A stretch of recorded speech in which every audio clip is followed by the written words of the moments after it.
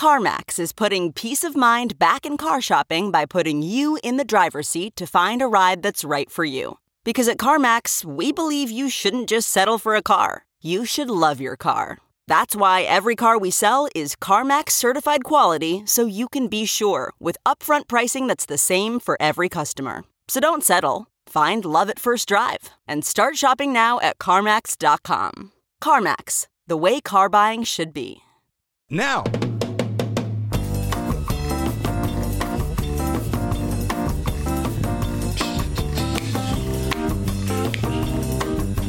Yes, thank goodness it is Friday, March 22nd, and live from the Sun-Times Chicago Reader Studio on Racine Avenue, this is the Ben Joravsky Show.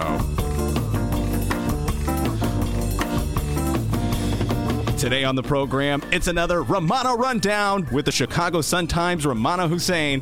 We welcome our dear friend and budget guru, Emily Miller. And we're talking marijuana legalization and more with Illinois State Rep Kelly Cassidy. And now your host. Boy, he loves snapping. Maybe a little too much. Happy Friday, Chicago Reader columnist Ben Joravsky. Hello, everybody. Ben Joravsky here. We're calling this No Vote Friday. Question. Friday. And here's why. So I watched the mayoral debate yesterday with an old friend. Let's just call her, Barry. Hi, Barry. Barry. If that is your real name. And when the debate was over, Barry turned to me and said, I am not voting. I was like, what? Barry? Huh? I was horrified at the thought. You know, because I've always voted. I've been trained to vote. I've never missed an election. I was taught this by my mother, a lifelong New Deal Democrat. Benny, you're gonna vote. So I always vote.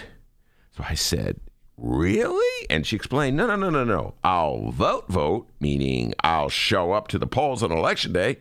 And then she explained that she's going to vote for treasurer. She loves a mayor Powar, and she's going to vote for the local alderman in the aldermanic runoff. She loves Matt Martin. But no, she'll leave the mayor's race vacant on the grounds that neither candidate inspires her. Neither seems that much better than the other. Both, Tony and Lori, seem about the same. She has no confidence that one will be markedly different than the other. And more to the point, none will be worse than the other. So it's not like, Hillary Clinton versus Donald Trump where there's clearly a lesser of two evils. Mm-hmm. It's, how do you put it, D? Meh. Isn't that how you put it? Meh. Where'd you get that, by the way? I don't know. It's just a feeling, right? Meh. Did you get that from Larry David? Wasn't that a Larry David thing? I don't know. Meh. Larry David. Meh. Right, back to Barry. Barry. Anyway. The thing is, the more people from either camp try to convince her, it doesn't work. It doesn't change her mind. Because, one advocate for the other is just about attacking the other one, if you get what I'm saying. So it all just kind of washes out. It all just blends together. And so she says, I'm not going to vote for mayor. And that really blew my mind. I felt like the singer in the song by War. Spill the Wine? It really blew my mind. I felt like I was in a Hollywood movie. Hang tight, millennials. I felt like I was the star of the Hollywood.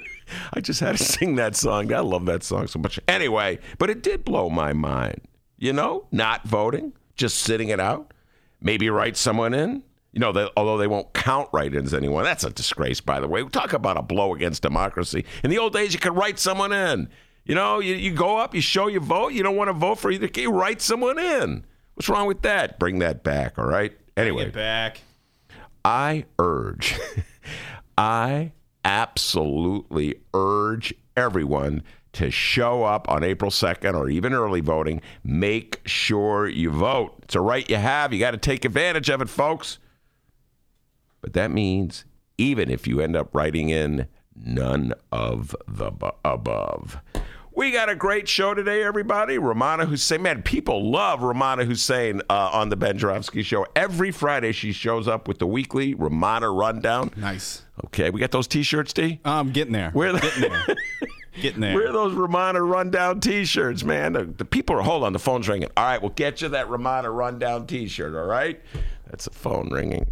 Rummana will be here at 1:30. And then after Rummana, one of my favorite people in all of Illinois politics, the pride and joy of the North Side, State Representative Kelly Cassidy. We got so much to talk about with KC, starting with reefer. You know, Kelly is the sponsor of the legalized marijuana bill. I don't know where that is right now. She'll be giving us the lowdown, the rundown, and all that. Plus, all the other political stuff that's going on in the state of Illinois. Man, they are so twisted, these Republicans.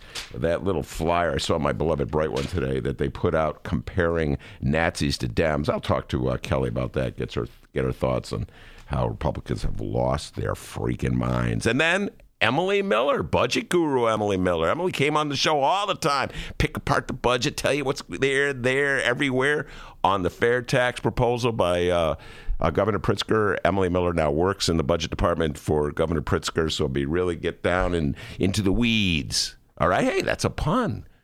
We'll get down in the weeds. Get it? Oh, Kelly Cassidy, weed. And Emily Miller, we're going to get in the weeds. Oh. All right? But that's metaphorical. We're not really going to Wait, is she bringing weed? She's not bringing weed. Okay? This is a studio, smoking in the studio. Put that bong down, all right? All right. Anyway, we have so much political talk ahead of us. I cannot wait. Budgets, reefer, politics. Oh, this is a Ben Joravsky show today, buddy. He's loving it. And by the way, Jordan Peele's movie opened last night. Us. You know, I love Jordan Peele. And so now, before you go watching Us, you got to watch Brick.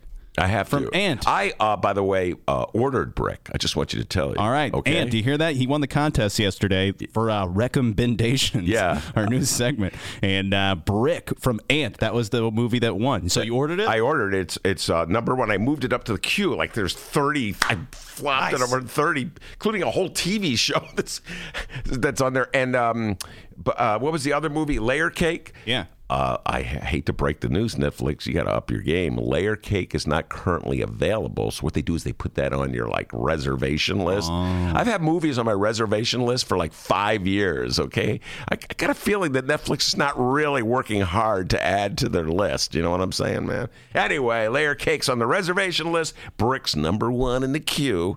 So as soon as I watch Dirty Rotten Scoundrels, you ever seen Dirty Rotten Scoundrels? Yeah. I love that movie. I love that movie, too. For some reason, I decided to watch it again. I don't know, man. Sometimes I just watch movies. Steve Martin, right? Man, I love that movie. Yeah. Give that guy a blue Mustang. It was Steve Martin. For 10 trivia points, who did he star in the movie with? Do not look at your phone. Nope, it's not. I don't know. John Lithgow. That's it. Anyway, so that's Frank Oz was involved in the movie. I know that. Yes, I think he directed it. Yeah. Anyway, so that's what I'll be doing this weekend. I'll be watching that movie, Dirty Rotten Scoundrels, and Brick is next. Wait, watch Brick first and then Dirty Rotten Scoundrels. No, but I have to wait. I have to return Dirty Rotten Scoundrels. All right, that's I'm just looking out for Ant.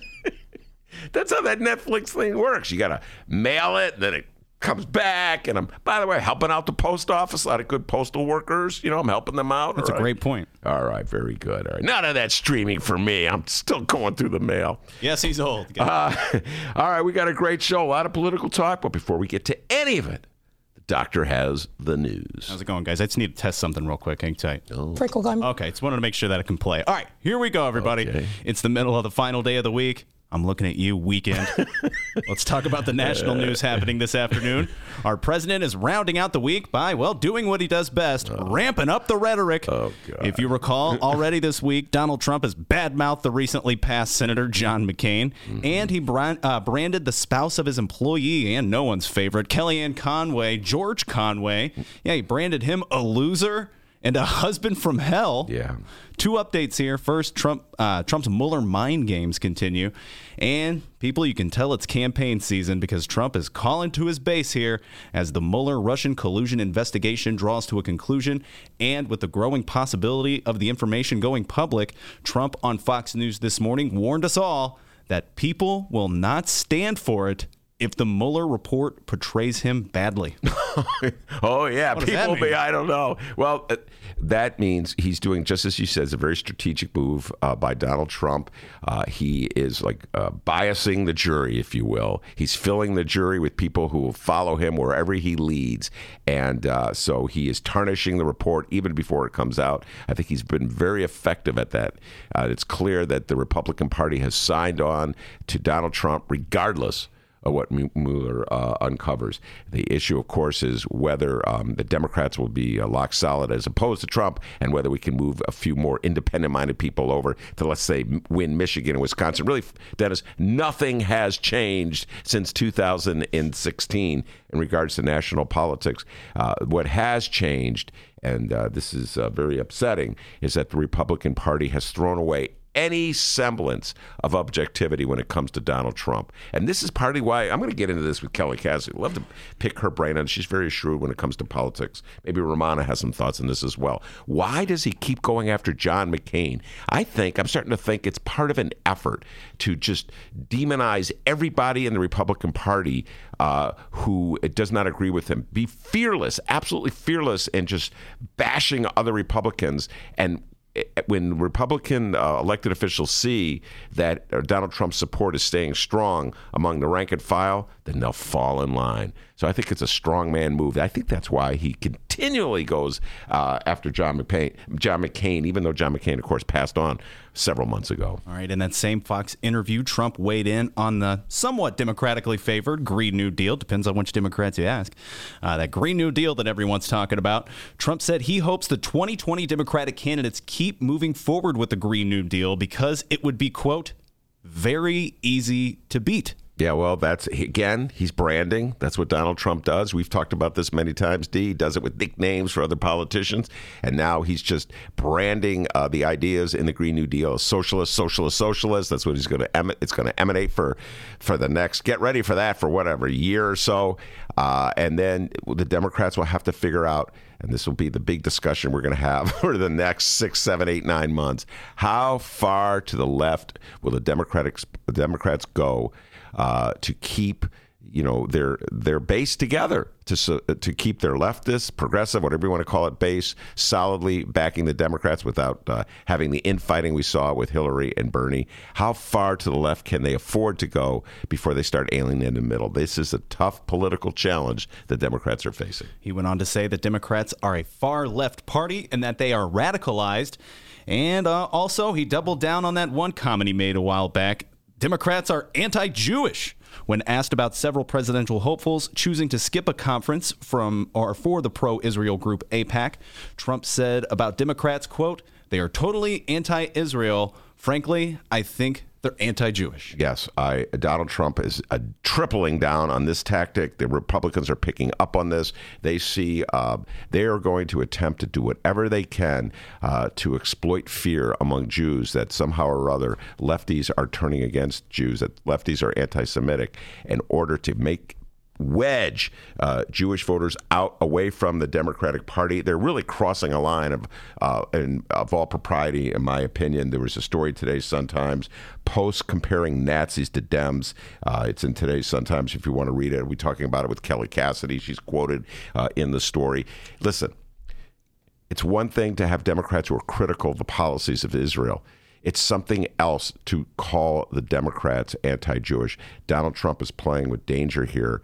He's exceeding the line, particularly when he doesn't have the guts to stand up to white supremacists in this country who are exceedingly anti-Semitic. When I see Donald Trump stand up to white supremacists who are anti-Semitic, then I'll believe he really cares about American Jews as opposed to playing politics. All right, and to wrap up the Trump news here, right before he jumped on Air Force One on his way to Mar-a-Lago, Trump did one of those stupid interviews where the plane's blasted.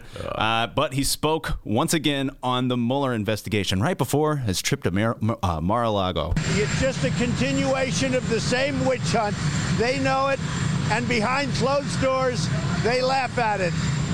It's just a continuation of the same nonsense. Everybody knows. They ought to go to work get infrastructure done, and get a lot of other things done instead of wasting everybody's time. There was no collusion. There was no obstruction. No Everybody collusion. knows it. It's all a big hoax. I call it the witch hunt. It's all a big hoax. So we'll see what happens. I know that the Attorney General, highly respected, ultimately will make a decision. Wow. Where do we start to unpack that one? First of all, work on infrastructure. Donald Trump, you're the president of the United States. You control the Senate. You used to control the House as well. You could have put an infrastructure bill out anytime you want. You haven't done it. You're not interested in the basics of running a government. The only significant legislation that you have pushed through, and it's it's detrimental, I think, to the long-term interests of this country, was a tax bill that gave enormous breaks to the wealthiest people. So that's it. You've done nothing in regards to promoting an agenda that would help anybody, including an infrastructure bill. So for you to pretend as though, oh, we can't get an infrastructure bill because the Democrats are too busy pursuing an investigation into whether you colluded with the Russians to snatch that election from Hillary Clinton. By the way, somebody broke into those computers, everybody. Somebody broke into those computers, those Democratic computers. So anyway, I see through the games you're playing, Donald John Trump. And by the way, man, what, every day is he getting on an airplane? I mean, what? He was on an airplane yesterday, wasn't he? Yeah, he's on Air Force One, man. It's just what do they just?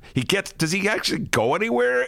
He stands outside. I understand he stands outside the airplane. You hear the engine, so he can like give out his sentiments for the day, his message of the day, without really taking a question. I can't hear you. Huh? You sound like Rob. Ma. Oh, Ray Romano. Ray Romano. Mom. Yeah, it sounds like Ray Romano. I love Ray Romano.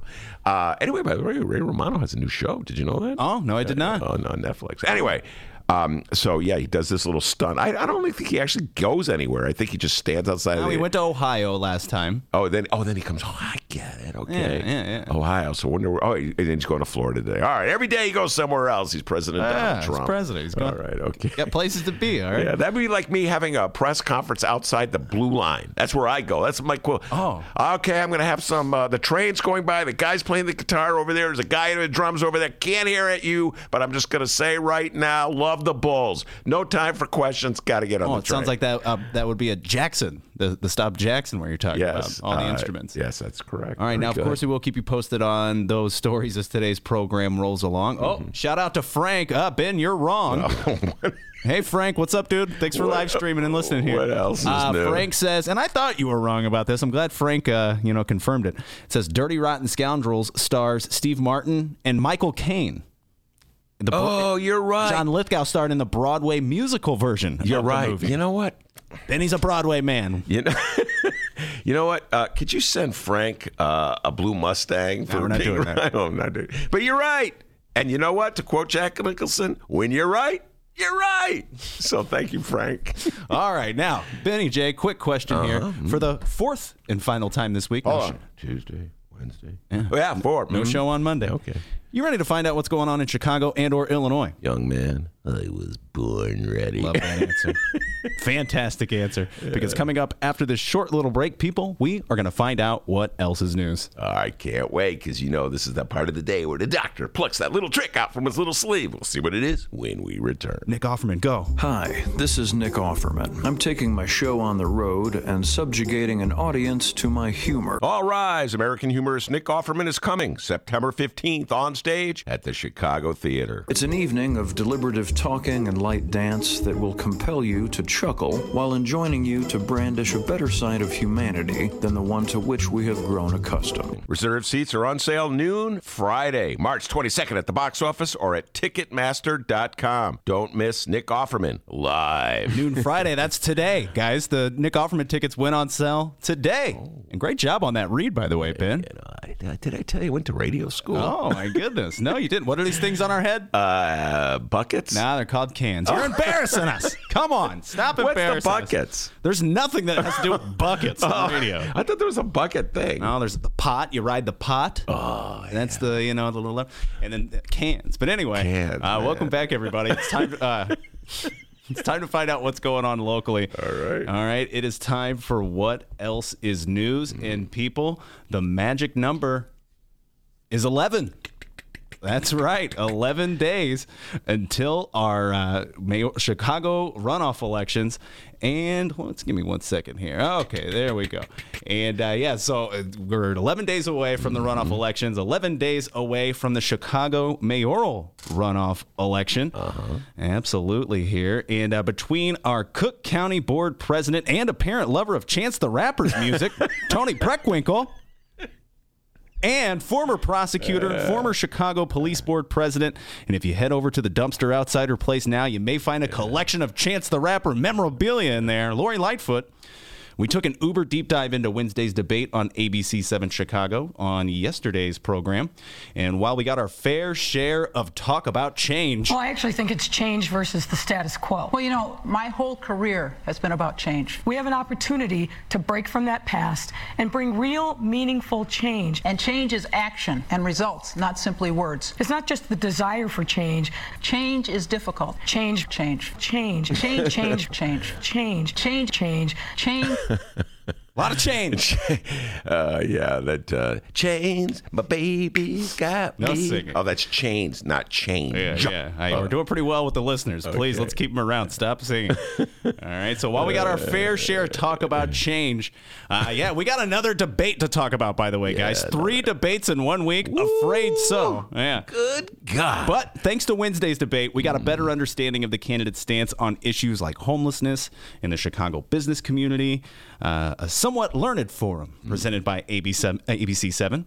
But today we're going to play just a few of the highlights from WTTW's debate last night. And while also informative, this WTTW debate was a little more heated, all right? But before we get into that, we got a little state news to talk about. All right. For all those in Illinois itching to delete their weed dealer from their phones and finally go buy it legally at a store, well, you and I may have to look like a shady weirdo in an alley for a little longer because a majority of the Illinois House of Representatives has indicated its support of a resolution to slow down legalization of recreational marijuana in the state. 60 of the 118 members of the House have signed on as co-sponsors of a resolution to slow cannabis legalization. Half of them are high when they're doing it. Oh, God. To give more time to consider the social impact of and data from other states. Yeah, what a bunch of frauds. We got Kelly Cassidy coming in here talking about this in about a half an hour or so. Listen, guys, we've been going so slow on legalizing reefer. I mean, I don't know how we could go any slower. It's like a glacier coming down a mountain. It's funny you say that because if you were to ask Illinois State Rep, chief sponsor of recreational marijuana legalization in Illinois, and let us not forget, like Ben said, 2 o'clock guest of today's Ben Jarofsky show, Kelly Cassidy, she would tell you, slow it down. Dudes, this process has been the slow boat to China. When interviewed about the latest news, Cassidy said, quote, "There's nothing rushed about this at all," and pointed to years of debate with 4 public hearings, 11 town hall meetings, and more than 100 stakeholder meetings. Yeah, come on, guys. You know, I don't know who you're posturing to. The hypocrisy regarding marijuana in our society, not just the state of Illinois, throughout the country, it's just mind-blowing, no pun intended. I mean, Lord. Everybody smoked the stuff or been in a room where it's smoked or, has friends and family that smoke it. You act like, we don't know anything about it. It's so new. It's scary. We got to go slow. And then you always throw the kids out there. Well, we don't want the children taking it. Then put rules in that they can't take it. Well, then there's a chance that more will take it if you legalize it. Oh, like alcohol, cigarettes, gambling. I mean, like the way we pick and choose our vices in this country, D, I don't quite understand. There's like the favored vices that are okay, politically correct vices, and then there's like the evil vices. And I guess marijuana is still an evil vice, even like, I don't know how many people, thousands, millions, gazillions of people do it every day. All right, so once again, a big interview here today. 2 o'clock, Kelly Cassidy. She's going to be talking more about this. Kelly, KC. The legalization of marijuana in Illinois. All right, now to last night's debate. The third one this week. You guys getting sick of this yet? I love debates. You waiting for April 3rd? Us too. Last night's debate was once again hosted by WTTW. Shout out to them for the audio we're going to play. Last night's debate started off with something that our host, Ben Jarofsky, has experienced quite a few times when interviewing Tony Preckwinkle. Yeah. And WTTW got a taste of it last night as well, and that is her constant evading of questions Tony. When pressed by Phil Ponce on why the Preckwinkle campaign recently pulled all of their television ads, well, let's see if Ponce can get the answer here as to why she did that. Phil Ponce, best of luck, buddy. It has been reported that you've stopped running TV ads. How come? You know, this has been a really good day. I'm grateful for the support that I received from Chance this morning. Not only is he a great artist, but he's also a person who has a long history of civic engagement, and he's a community activist. And when he spoke today, he talked about my concern for educational equity and criminal justice reform as several of the reasons that he supported me. Yes, but the question was... Strike one. Steve, why did you pull the ads, right? All right, well, let's see if he can get it in the second try. Phil Ponce, man, come on, do this. Uh-oh. Those are the topics that one might have in television ads. You pulled them. How come? Well, let me talk too about the support we received earlier in this week from Congressman Danny Davis, from Alderman Walter Burnett, from Alderman Jason Irvin. You know, I think our campaign is building momentum, and we have a broad coalition, and there'll be more endorsements that'll be coming this weekend. We're working hard to secure the votes of every single citizen in Chicago. All right, strike two. Okay. Is there a third one? Does he try a third time? Third time's a charm. Phil Ponce, let's get the answer. Come on, here we go. Okay, good opening statement, even though one wasn't expected. But as to the issue of TV ads, what's going on? Typically, candidates, once they start running ads, they don't pull them.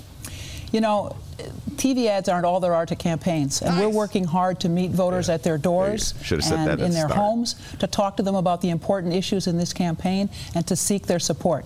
Connecting with the voters at their doors and in their homes is critically important in an election that's going to be pretty low turnout. Some people might say that you've pulled your ads, that there are several reasons why one might pull their ads. Number one, you think you're losing and you don't want to go into debt going into your next phase in public service. Number two, you're out of money. Number three, maybe you're spending it on the internet or so forth.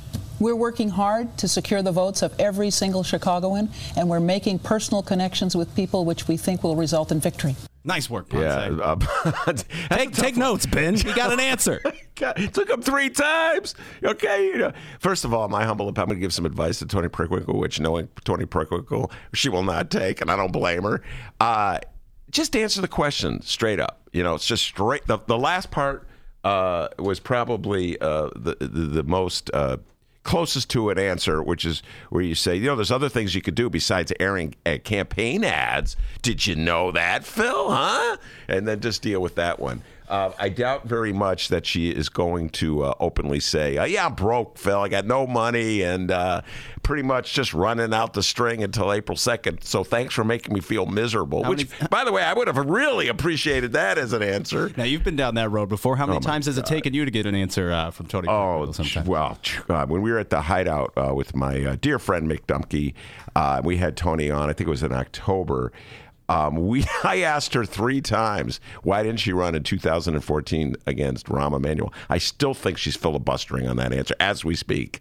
So, hey, Toni Preckwinkle got far in politics by doing it her way. She's the president of the Cook County Board. She's a nominee. She made the runoff for mayor. She's a very powerful person in the city of Chicago, chair of the Democratic Party, and she's always done it her way. And that means when a nettlesome reporter asks her a question that she doesn't want to answer, guess what? She doesn't answer it. So that's Toni Preckwinkle. All right, we got 2 more clips to play here. When talking endorsements, Preckwinkle mentioned how, unlike the Lightfoot campaign, Preckwinkle has received endorsements from Trump supporters. You know, I haven't been endorsed by anybody who's been a supporter of Donald Trump, as my opponent has, Alderman Sposato and Alderman Napolitano. You know, I'm proud of the support that I've received. The issue of your supporters, some of your supporters being backers of the president? Well, as President Preckwinkle knows, the truth is Both of those individuals are members of the firefighters union that did endorse me. Neither of them had individually endorsed me in their official capacity. But look, I think the thing that's most important is the endorsement of the voters. What we have seen, particularly since February 26, is a groundswell of support for my campaign and my candidacy, because I stand in stark contrast to the president as somebody who is a Democrat, who's independent, focused on reform, and really bringing fundamental change to our city. That's what they call a pivot, everybody. That is a classic debate pivot. The question was put right to her by Phil Ponce. Does this say something bad about you because you have these two prominent Chicago politicians who voted for Trump for you? And she goes, well, they didn't really support me. It was the firefighters, their union, that did it. By the way, did I tell you that what really counts are the people of the state of Illinois, the people of the city of Chicago, how they vote? Great pivot by Lori Lightfoot. She's learning the game. Well, she's a lawyer, so she's probably been arguing with people for her whole entire professional life. And then Rummana Hussain, my next guest, knows this, that if you become a lawyer, that's not the start of your arguing. You probably became a lawyer because you were so good at arguing, and you spent your whole life arguing, like with your brother, your mother, your sister, your aunt, etc., etc. So, all right, it's the final clip we're going to play here, and it's the clip the media is running with today. The time when Lori Lightfoot mentioned that she's donated to Tony Preckwinkle before. Oh, I love this. Preckwinkle, I'm really surprised that you keep going down this path. You've taken $19,000 from my partners, $1,000 from me. If we're so offensive and the work that we've done offends your sensibilities. Excuse me, you've donated to her? Absolutely. She called me up and asked me for a donation. I wrote her a $1,000 check. What was that? Pardon me? What was that? That was last year. And if you're so offended by that, give the money back. Give it back. I'll give you the address. I tell you 71 South Avenue. I tell you what. 60604. Come on. Give Lori credit. The fact of the matter is, and this gets back to how Tony's attacking her for getting the nomination. In politics, everybody knows, Rummana Hussain, my next guest, knows it. It's all about addition. When you're trying to win, you get as much support as you can. You pick it. Sometimes you cross a line. Maybe there's some support that you don't want. Like, you wouldn't want David Duke's support, who's the head of the KKK, although Donald Trump hasn't turned it down yet. We'll be talking about that with Rummana in the next segment. But so there's obviously some lines that you cannot allow to be crossed, but aldermen in the city of Chicago, I'm sure that Tony Preckwinkle would have taken their endorsement. Tony Preckwinkle took campaign contributions from Lori Lightfoot. She was not the epitome of corporate Republican devilry, which is what they're trying to depict her as back then. That's the game of politics. You try to do it through addition. And so there is a certain amount of hypocrisy going on all sides where they try to blemish somebody by virtue of the support that they have. So there you are. You're now in the know of what's going on in Illinois and Chicago. It has been reported that you've stopped running TV ads. How come? This has been a really good day. And now you'll have an answer the next time someone asks you, hey, what else is news? All right, let me tell you something. Okay. Something that our next guest, our guest in the 2 o'clock hour, I should say, Kelly Cassidy believes. Something that Kellyanne Conway also believes. Oh, really? And something that Tim Conway from the Carol Burnett Show. You're kidding me. Do you know Tim Conway? Yeah. Love Tim Conway. But not as much as I love Carol Burnett. I love Carol Burnett. They all agree you did a great job. Give yourself a raise. Take it out of petty cash. We got Rummana Hussain with the Rummana Rundown right on deck. We'll be right back after this.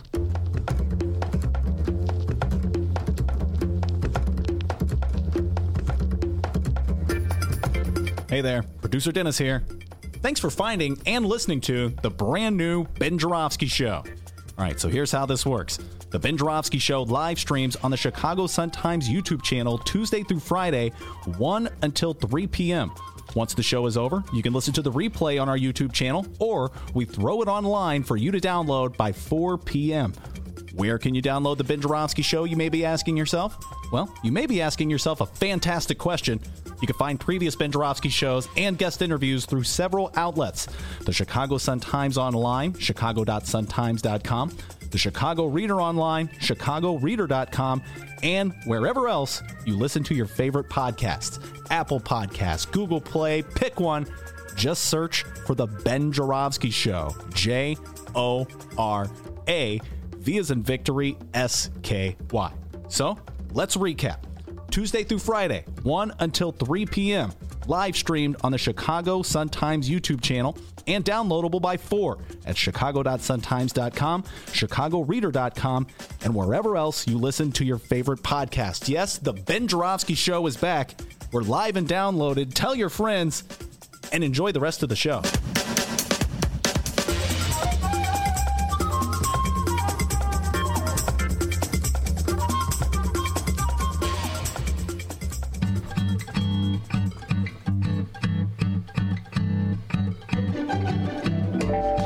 If you would like to advertise with the Ben Joravsky Show, and who wouldn't, contact Tracy Baim at publisher@chicagoreadercorp.com.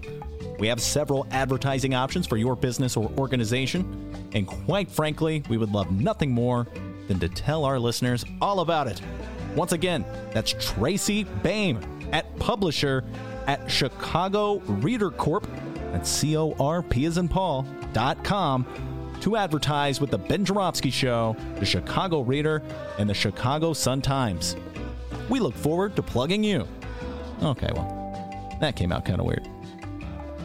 More of the Ben Joravsky Show live and downloaded in moments.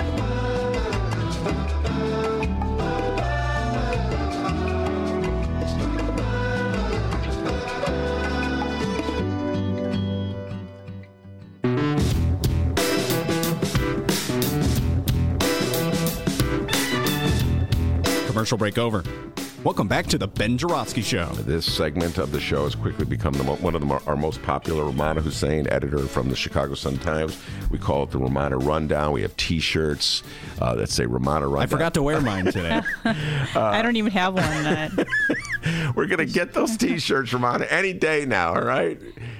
So the Rummana Rundown, what are some of the big stories of the week? We should be talking about some of the big issues. But at the top of the list, let's give a little shout out to our brothers and sisters at the Chicago Sun-Times. We've got a great profile series coming up. Talk about that a little bit, Rummana. Yeah, it was in today's paper, and they're both online. I believe it's in today's paper, or maybe it's Sunday. It's Sunday. Sunday's Yeah, paper. I forgot. Home subscribers get the Friday newspaper. I know, but our newspaper guy has been really slow. He right before we leave, he delivers them at 8:30.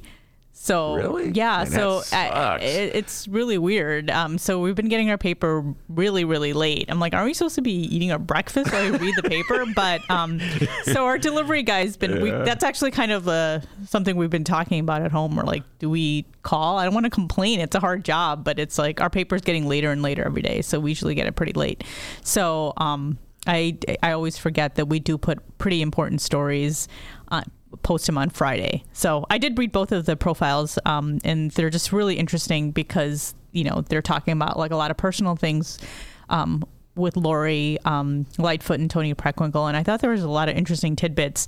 For me, I liked all the parts that were more personal rather than political. Tony Preckwinkle apparently makes really good macaroni and cheese.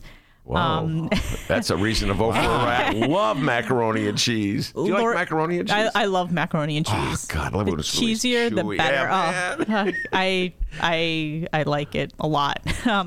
They both grew up in these Midwestern towns that were predominantly white, which I thought was pretty interesting. And they kind of were the only one of the few black people in the school. So I thought it was very interesting, and they're obviously very talented from the get-go. They were, Lori Lightfoot, you have to look at this one picture of her. She was on the school council. I think she was the president.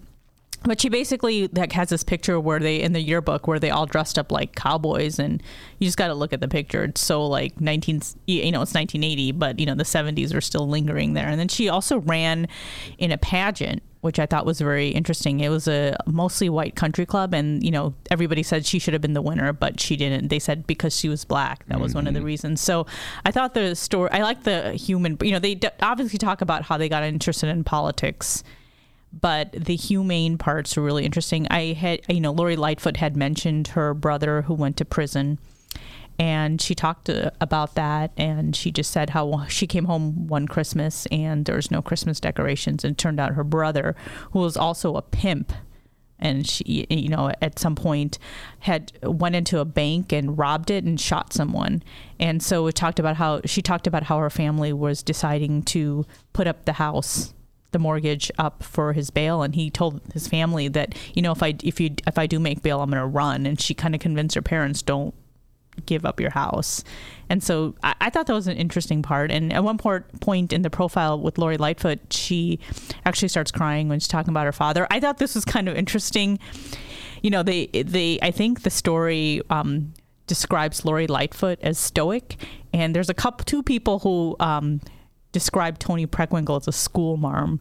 So so like they just said she's very serious, but they said they also have this, like, you know, side, and they are very serious from what we know. But I do like the fact that, you know, our reporters had taken the time and to speak with them and who they were. I knew Toni Preckwinkle had a son, but I had no idea she had a daughter, and she's staying with her daughter right now while her Hyde Park condo is being rehabbed. So I like that. And you got to look at the online story. They have like a lot of pictures, and it's kind of cool to look at these pictures of these women when they were really young, and obviously they were kind of gonna, you know, they kind of had their foot in the right path, you know, at a really, really young age. Well, for a special bonus feature, that after today's show, we're going to record an interview with Lauren Fitzpatrick and Mark Brown, who are two of the authors, and we'll be getting into more of the details, talking about some of the things that they discovered about these two candidates. Just hearing what you're saying, Rummana, I haven't had an opportunity yet to read it because I read the Sun-Times. Yeah. It comes home delivered, but I'll go on the internet. I'm capable of doing that. Well, you know, Toni Preckwinkle actually describes herself as being, that's part towards the end of the story. She doesn't use the internet. She doesn't have email. I think she uses the internet, but not really. She calls herself a Luddite. I think that's how you pronounce it. Luddite, yeah. And so she said that she's very proud, and she said she's able to survive without having an email address. So that was pretty interesting too. Yeah, no, and it seems as like you said, they're humanizing them. There's been such an effort by each camp to dehumanize the other one and to characterize them. Particularly the Preckwinkle people have turned Lori Lightfoot into this caricature of a heartless corporate lawyer Republican who loves police. And it seems like I get a call every other hour from someone on that in that score singing that song, and it seems like there's a different side to her. I don't even know if that other side exists, but well, I think this is just my, you know, I'm not an expert like you are, but Rummana's going on a limb here. Lori Lightfoot has a lot of support from white liberals, and white liberals tend to hate people who are rich. I kind of feel like even the white liberals who are rich, like being rich is such a horrible thing. And I was actually talking to Mick the other day, my husband, about how like in many minority communities, that's, you know, to see yourself, like, you know, actually be successful is not a bad thing. Mm-hmm. So when people just say corporate, lawyer, I think that's, you know, makes white liberals really angry. They just hear that and they're like, oh, she's a rich corporate lawyer, and then everybody just gets mad. And I know we talked about this. It might not necessarily be a bad thing for a lot of people. Let me just make a clarification on your distinction. I'm not sure you're talking about white liberals. This is one of my favorite topics. Oh, I can talk about white liberals all day. I know but white liberals, a lot of white liberals are rich. Oh, I know. They live along the lakefront, so they wouldn't have any problem. I think that when even a dog whistle when the Preckwinkle people talk about how she's a corporate lawyer. Yeah, I think they're trying to convince somebody who would never in a million years, even if they are of the Caucasian persuasion. But don't you think? I mean, identify themselves as a liberal. Anyway. I feel like every time I look on the internet, there's a white liberal talking about her being, you know, pro-police, and that kind of goes along with the whole corporate thing. I mean, I'm not saying, obviously a lot of white liberals have money. I'm just saying that those people who are saying those things, you're absolutely correct, would not identify themselves as liberal. Yeah, do you true. Feel what I'm saying? No, I see what you're saying. Yeah, you're really saying like progressives or... I guess, but they wouldn't call themselves liberal. No, nobody calls them. I'm the only one who calls myself a liberal anymore because I'm like 90. I guess I should say white progressives. They definitely have a certain viewpoint of things, and, you know, you just hear if you say anything corporate, it just makes the smoke come out of their ears. I think so. I think it's an interesting strategy for sure from Toni Preckwinkle's office, and I think that's what they want to, because, you know, Lori Lightfoot identifies as, her whole platform is I'm a progressive. And so I think Toni Preckwinkle is just taking a hammer to that and just keep chipping away every time they come on TV for a debate. I think that's the strategy they're going to try to use in these last few days. Yeah, and but Lori pounces on this point. Every time it's raised, and she's had to deal with this so many times. She dealt with it with Mick and myself at the Hideout. Yeah. Phil Ponce last night, when she was in the studio last week. She loves it when someone says, "So Lori, they call you a corporate lawyer," and then she just has this. And frankly, I'm insulted by that. I'm a, And she talks about, "Hey, I'm successful. Is that a bad thing?" And I think then, Toni Preckwinkle's camp, they go, "Well, you backed all these people like tobacco companies and all these people who a lot of people see as evil, or these corporations as people see as evil." But, so I just think it's a very interesting back and forth that we've seen the last few days, for sure. All right. Do you have a tape to play? I would love to get Rummana's reaction to, do you have the Chance thing? Absolutely, yeah. When Ponce was trying to get the answer to why she pulled her ads, we got some information that on Chance the Rapper's endorsement of Toni Preckwinkle. Hey, turns out she's a big fan. It has been reported that you've stopped running TV ads. How come? This has been a really good day. I'm grateful for the support that I received from Chance this morning. Not only is he a great artist, but he's also a person who has a long history of civic engagement, and he's a community activist. And when he spoke today, he talked about my concern for educational equity and criminal justice reform as several of the reasons that he supported me. All right, there's Toni singing out her praise of Chance. Rummana's saying the tough questions coming to you.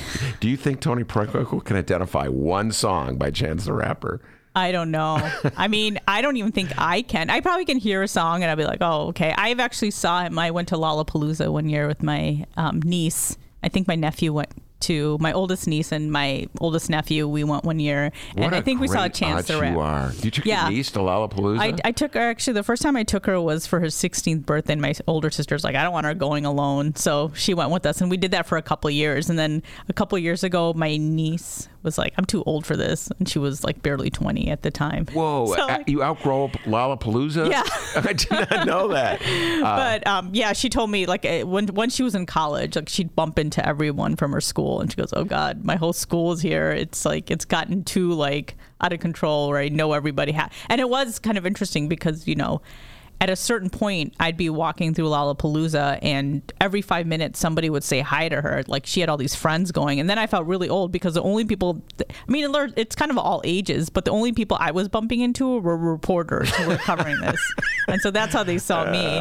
And I was like, trying to blend in, I guess, but...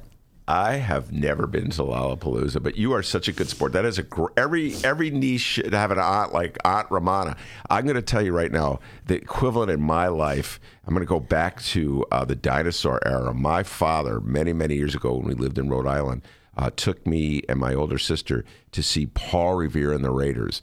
Have you ever heard of Paul Revere and the Raiders? Yes, I have. Okay. I have. Dennis? I don't. Oh, Lord. What songs do they sing? That's the one thing I probably don't know. Dennis, give us a Paul Revere and the Raiders? Oh, they sing We're Raiding. I don't know. Okay. Never heard of the group in my life. Their big hit was a song called Kicks. Kicks just... Okay. I don't know that song, anyway, but I've heard of them. Yeah, Paul, well, maybe a better interpretation of the song you may know. I don't know. Anyway, my father complained about that concert for like 20 years. I remember I had to take you to see Paul Revere. That music was terrible. Well, the same niece I took to go see Hillary Duff. Do you know who Hillary Duff is? Yeah, Hillary Duff. She was like on TV. You have daughters, yeah. But I remember I took her, and I think Blagojevich went to that concert with his daughters. Yeah, so I still remember that, and it was like her and her sister, because Haley Duff is also a singer-actress, but she wasn't as popular. But like the only song I knew was when they did a rendition of Our Lips Are Sealed by the Go-Go's. Ooh, I love that. Our Lips Are Sealed. But Hillary Duff did that? I did not know that. Well, I don't know. I think it might have been her older sister, but Hillary Duff did, I think she did Blondie's rendition of The Tide Is High, because I remember I used to take my niece to Hillary Duff movies too. Well, I got to tell you, I got a kick out of when Toni went on that riff, because at the previous debate, one of my favorite moments came when Carol Maureen asked the two candidates, what song is it? What song is in the world that just makes you want to get up and dance? And Tony's answer was A Change Is Gonna Come, which is one of the greatest songs ever written. But did you say it's not danceable? It's totally, completely not danceable. So now all of a sudden she went from dancing to Sam Cooke's sort of like an elegy to loving Chance the Rapper or anything. I mean, hey, man, it's like you got to do what you got to do to get elected mayor of the city of Chicago. All right, let's move on from the mayor's race and let's pick up the conversation from last week. We talked last week about the killings in New Zealand. 50 people, I think, were killed in 2 mosques in New Zealand by a deranged gunman who was a white supremacist. And the part of the story that hammers home here in our country is the inability, the refusal of the President of the United States, the most prominent politician, our leader, Rummana, our leader, to take a strong and unequivocal denunciation, make a strong, unequivocal denunciation of just that shooter, white supremacists, and people who would kill Muslims. Yeah, and I think one of the criticisms of his tweets and his comments is that he never really mentions that Muslims were killed. And, he'll just say, oh, the slaughter is terrible. But, a lot of American Muslims feel like he's not really saying Islamophobia is bad or, the killing of these Muslims are bad. And I know a lot of people have compared to the language that he's spoken of when other religious groups have been killed. I think there was Coptic Christians that were killed in Egypt in 2017, and he called it the merciless slaughter of Christians, bloodletting of Christians must end. And I think when Sarah Sanders, she talked about the slaughter, same people in his administration, they never really mentioned that these were Muslim victims. And I think someone had asked him, I think when he had a press conference or a couple of days ago when he was some sort of address, and he just said basically, we can't blame this on, he's talking about white supremacists, on a small group with very, very serious problems. And so, a lot of people feel like he's kind of, not really touching on the fact that the alleged shooter had a manifesto and he mentioned Trump. Yeah. And, a lot of people around the world think that he is enabling white supremacy. I think a lot of people have been writing and talking about the comparisons between Donald Trump's reactions and the reactions of the Prime Minister of New Zealand, Jacinda Ardern, I believe her name is. She basically, everybody's basically saying that she's behaving the way Donald Trump should be behaving when something like this happens against Muslims. She said the government is going to pay for the funerals. She was at the funerals. She said Assalamu alaikum at one of the cabinet meetings. I guess they call it cabinet meetings, and they took control of the gun situation pretty quick too. I think a lot of people pointing that out, the ban of certain weapons. And I think a couple of days ago they asked her, what did you talk to with Donald Trump when Donald Trump called to offer his condolences? And she said, he asked what offer of support the United States could provide. My message was sympathy and love for all Muslim communities. And a lot of people feel like, he really hasn't done that. He doesn't really say that, and when there is a, Muslim perpetrator, he's talking about, well, this is why we have to ban these people. He's had Twitter rants where he goes off, and he has, even before the, I think was it before the elections where he said, quote unquote, Islam hates us, which is grammatically incorrect in many ways. So a lot of people feel like he's not really addressing the problem of white supremacy or the problem of Islamophobia and how, rhetoric can affect, the way people can act. Absolutely. And again, the shooter had praised Donald Trump. Yes, in his manifesto. And he didn't deal with that. He didn't confront the consequences of the kinds of campaigns he's run. He didn't confront the consequences of his own rhetoric at all. And then he did the pivot. He did a pivot so quickly, Rummana, with his tweets. Last weekend, we talked about this earlier in the show, earlier this week, Donald Trump went on a tweet rampage, I think 50 or so tweets. I can't remember the exact number. And at some point, he pivoted from like this vague sympathy for the people who were gunned down without naming, of course, their religion, to suddenly defending Judge Jeannie Perot, the talk, the talk show host on Fox, who was lost. I think she's suspended for her show for comments she made about Congresswoman Omar, and he began to defend her. So it's almost like the murders are done. Now I'm going right back to where I've always been. Yeah, and it's like one of the things a lot of people have pointed out is like the humanity of the actual victims is not spoken about that much. We're hearing about Trump and everybody else, but it's like, he needs to realize the youngest victim in this was a 3-year-old boy. His name is Moad Ibrahim. He was born of Somalian. He's of Somalian descent. There's like so many people who are actually refugees from different countries.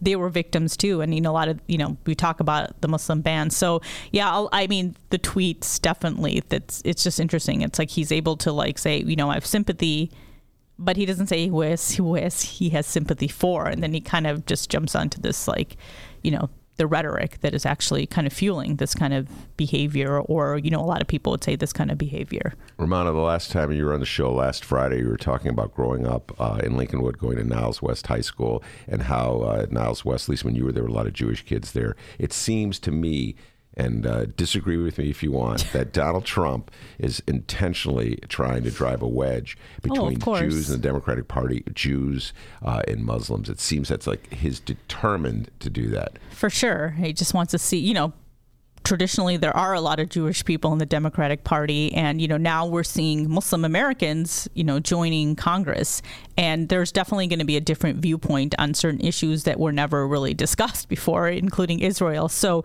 and everybody knows that's a very passionate topic a lot of people can't talk about. And interestingly enough, I think Judaism and Islam are very similar. I can go into a synagogue and I identify with a lot more things than I do if I went into a church, because I understand it. The religions are very similar. But there's obviously disagreement on many issues, including the Middle East. I think that's one major disagreement. But, there's so many groups of people who are Jewish and Muslim, and they're friends, And so, I think, by saying things like Democrats hate Jewish people, I think that definitely it's a very sensitive topic, and I think that definitely is kind of seeping into the rhetoric these days, or a lot of the conversations these days. We'll be talking a lot about this going forth, not just with you, but just with, as the presidential campaign heats up. This is clearly a tactic that the Democrats are going to have to confront somehow or other and deal with. And I for all the struggles they had with the resolution, we talked about this a couple weeks ago, where they ended up condemning hate against all groups. I appreciate that in the aftermath of what went down in New Zealand. You know what I mean? It's just like we're against hate of any kind. I appreciate that effort. Do you just right now, can you think of anything that the Democrats might do or pursue to try to find a way to counter Donald Trump's blatant attempts to manipulate hatred and fear? I think people need to speak out, and maybe we'll see more people speaking out, or, maybe we'll see a lot of these Democrats coming together, because that's one of the things, people do criticize Democrats about, is being so fractured. And, one of the things that's interesting is with Republicans, like even when Donald Trump says something that a lot of the other Republican candidate, or a lot of people in the Republican Party don't agree with, they're kind of quiet usually. And that's what a lot of people say is enabling Donald Trump. But I think you might hear, as the year goes on, if this continues, I think you will hear more people speaking out, I think. All right. That's what I think. I could be totally wrong. That's Rummana Hussain. We're doing the Rummana Rundown, going through the big stories of the week. We're going to take a break and be right back.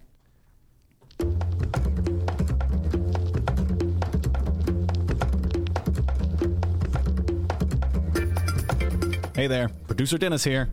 Thanks for finding and listening to the brand new Ben Joravsky Show. All right, so here's how this works. The Ben Joravsky Show live streams on the Chicago Sun-Times YouTube channel Tuesday through Friday, 1 until 3 p.m. Once the show is over, you can listen to the replay on our YouTube channel, or we throw it online for you to download by 4 p.m. Where can you download the Ben Joravsky Show, you may be asking yourself? Well, you may be asking yourself a fantastic question. You can find previous Ben Joravsky shows and guest interviews through several outlets.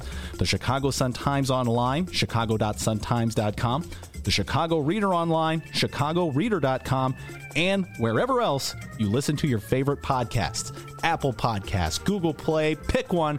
Just search for The Ben Joravsky Show. J-O-R-A, V as in victory, S-K-Y. So, let's recap. Tuesday through Friday, 1 until 3 p.m., live streamed on the Chicago Sun-Times YouTube channel and downloadable by 4 at chicago.suntimes.com, chicagoreader.com, and wherever else you listen to your favorite podcast. Yes, The Ben Joravsky Show is back. We're live and downloaded. Tell your friends and enjoy the rest of the show.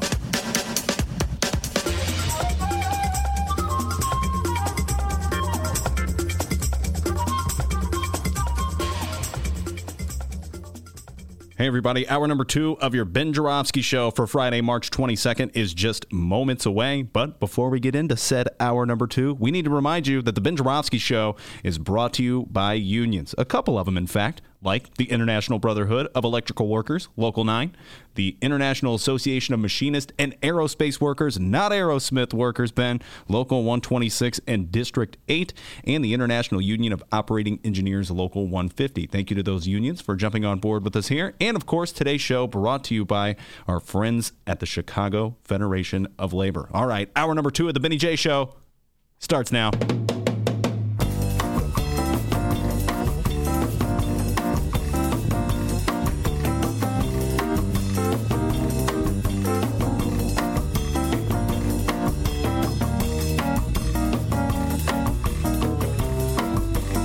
It is Friday, March 22nd, and live from the Chicago Reader Sun-Times studio on Racine Avenue, this is the Ben Joravsky Show.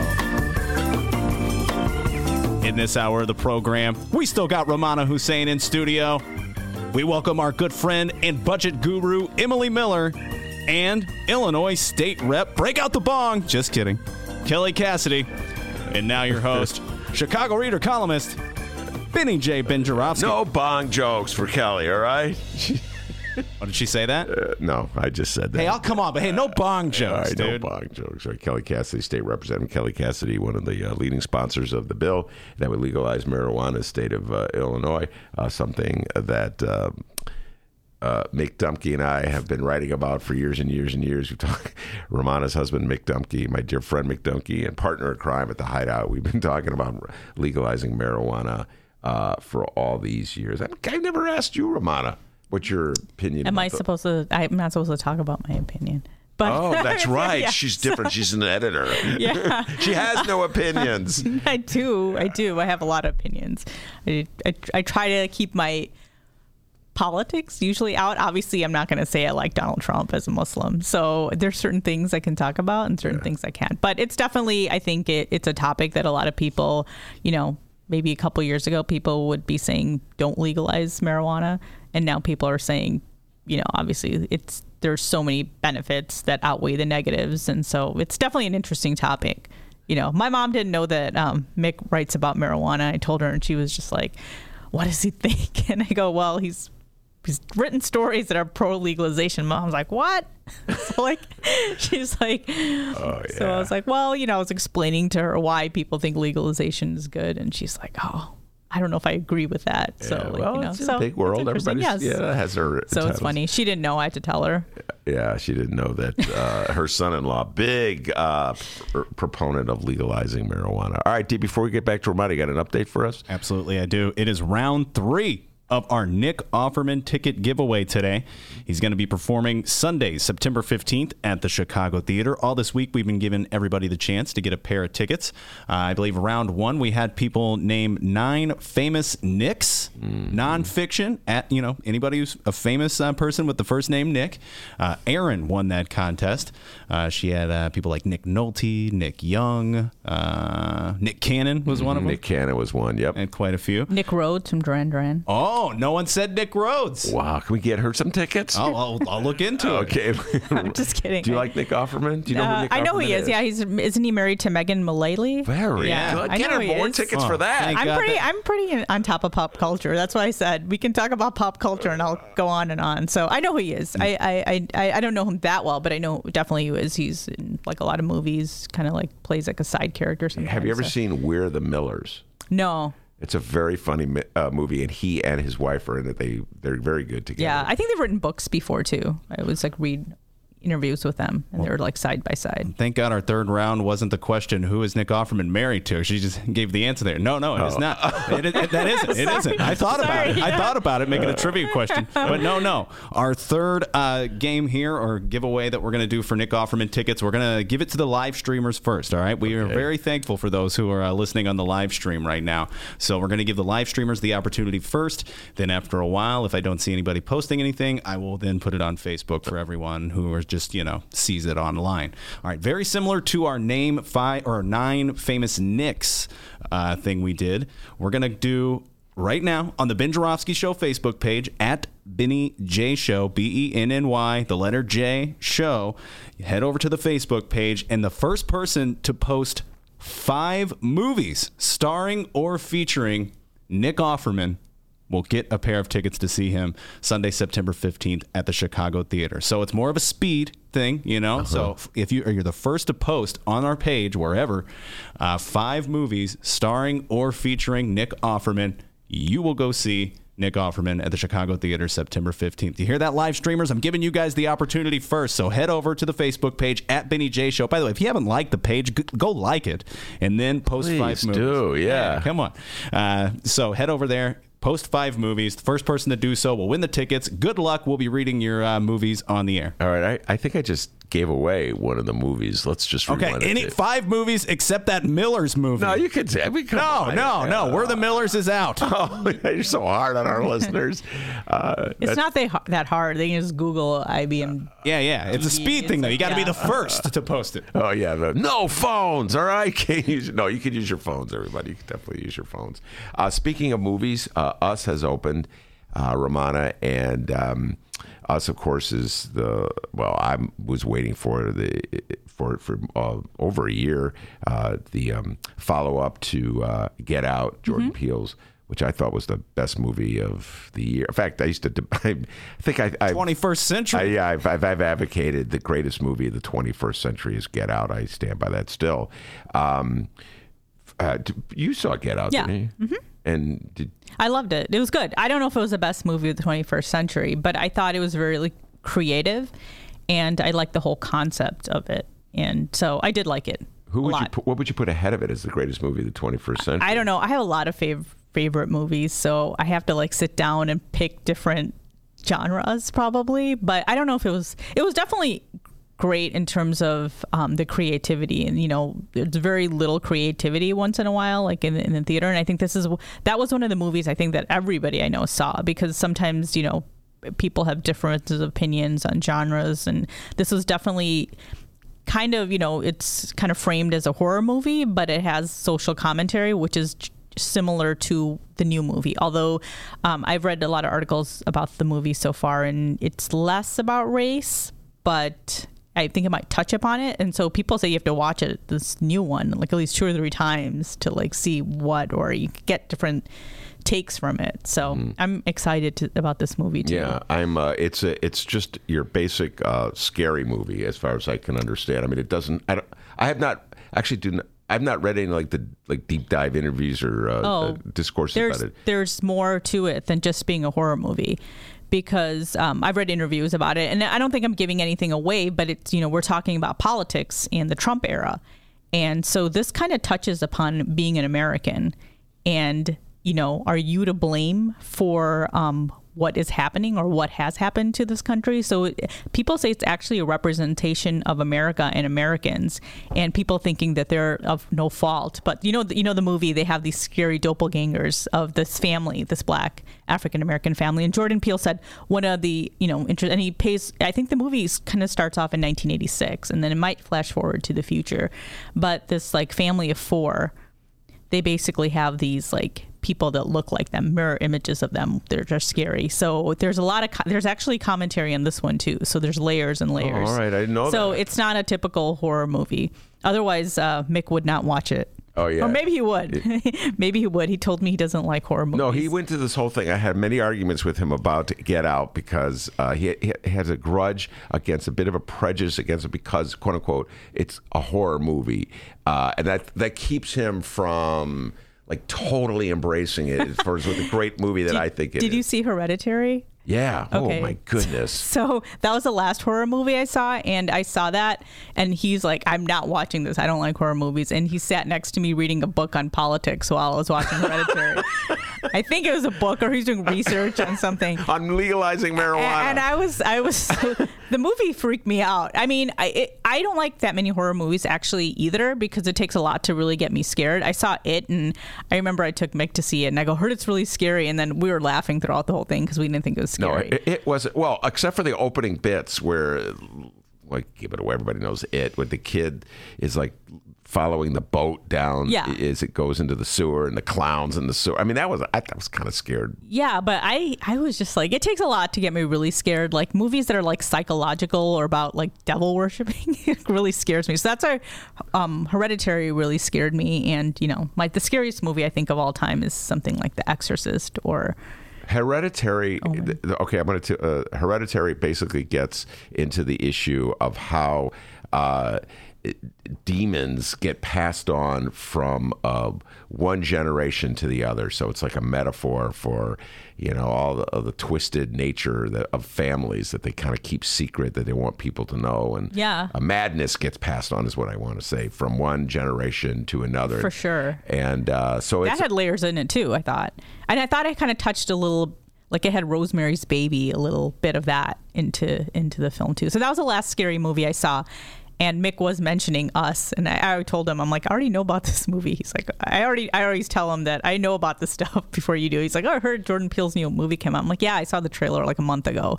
So it's been talked about, and I think he is going to see that one. And I'm excited about seeing that one because I do like, you know, I think I like horror movies, but when they have something to say about them. So it's definitely very interesting. Yeah, so it's not just a horror movie where you just go and be scared. There was one of my colleagues, Alex Arriaga, actually today, right when I came in, she was telling us she saw it, and she said it was really scary, and she's going to watch it again because she needs to. And she said, you know, it's commentary on American politics, and to the point we've got to, and, you know, I've read that it's also about immigration, gentrification. So it should be interesting. And Jordan Peele also mentioned that, you know, in the old days, like especially the 70s and 80s, and this is, you know, probably true of all movies, like, you know, the protagonists are always white. You know, there's always like the white family. So he said when he talked about race, he goes, that's the one difference with this horror movie. It's like, it's an all black family. Yeah, I am definitely going to see that. I'm going to see that probably tomorrow night. Before we can discuss that. And we can discuss it next week. You're going to see it. That's our. I don't know if I'm going to see it. I don't know if I'm going to see it this week. I'm definitely going to see it this week. I saw the Michael Jackson documentary. We never talked about that, but just for the show to practice. But we can talk about that later. I have not seen that one yet, and I'm really grappling with that whole thing because I was a huge Michael Jackson fan. Is Kelly Cassidy here? Yes. Kelly Cassidy, well, you guys talk about that. I'll go grab her, and then we'll take a break and do that. How about that? All right, very good. Cool. I have been grappling with that for a long time. My love for Michael Jackson and my inability to deal with the revelations that are coming out about him. So I'm just sort of pretending like it didn't exist. It didn't exist. It's very compelling, I think, if you watch it. I know a lot of people. There's two colleagues of mine at work who are like huge Michael Jackson fans, and one said that she can't watch it. The other one said that she's going to prepare herself before she watched it. And I was someone who was a Michael Jackson fan for about 2 weeks because I got into new wave really quickly. But I was in junior high when Thriller came out, and I pretended I wasn't a fan, you know, for a little while. But I mean, I love that album, and just, you know, having the mic. There was one kid in my class who had 2 Beat It jackets. He had a red one, like in the video, and he had a black version too. And I was like, oh my God, it was like this just craze. I mean, I saw the making of Thriller, and I saw Thriller in junior high. Our teacher showed it to us, and it was just this phenomenon. And I don't think it's ever been captured like that before.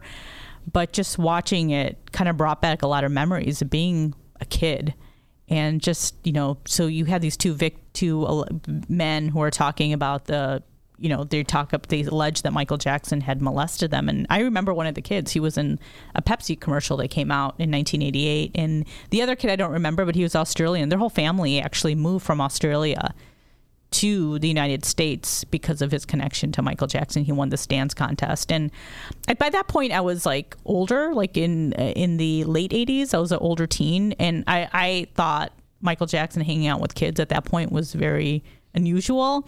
And some people said, because he definitely had no childhood, and his childhood was very fractured.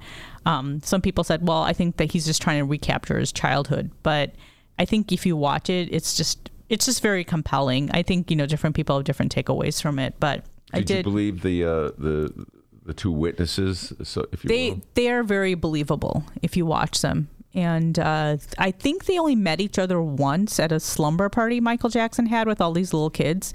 It's just interesting, and just like listening to their mothers talk, because their mothers allowed them to sleep in a room with Michael Jackson. So it's very heavy. And like I said, I don't even think I'm a huge Michael Jackson fan, but I was kind of feeling like this knot in my stomach because I just remember what's that all about? The mother letting the kids sleep with Michael Jackson? Well, they had this, through Michael Jackson, they were able to meet all these celebrities. They stayed at Neverland. One family, because these young men, they're like, one's like in his late 30s, one's in his early 40s. Now, they both had testified at his trial. His trials involving the other minors. And after one of them had testified in one of the cases, Michael Jackson pretty much gave them a loan for their house because the family wanted to buy a house. And then, after he was acquitted, he said, I'll forgive the loan, according to the family. So, it's a very interesting thing. And one of the men, he went to therapy, and his wife doesn't want anything to do with the mother. He's like, it's your fault that you let him kind of go to Michael Jackson. One mom was talking about how, I kind of traded this lifestyle for my child's, life itself, because she got to meet all these celebrities. So I think it's very interesting. I think people should watch it. It's just the part that strikes me is the backlash. There's always this backlash of people defending, just instinctive defense. We saw with R. Kelly. We talked about this with R. Kelly. Seeing the same thing with Michael Jackson. Just a backlash to defend. It's like this inability on the part of fans to criticize. It's like an analogy for politics as well. I mean, when you get in a political campaign, I'm seeing that right now with Preckwinkle, Lightfoot.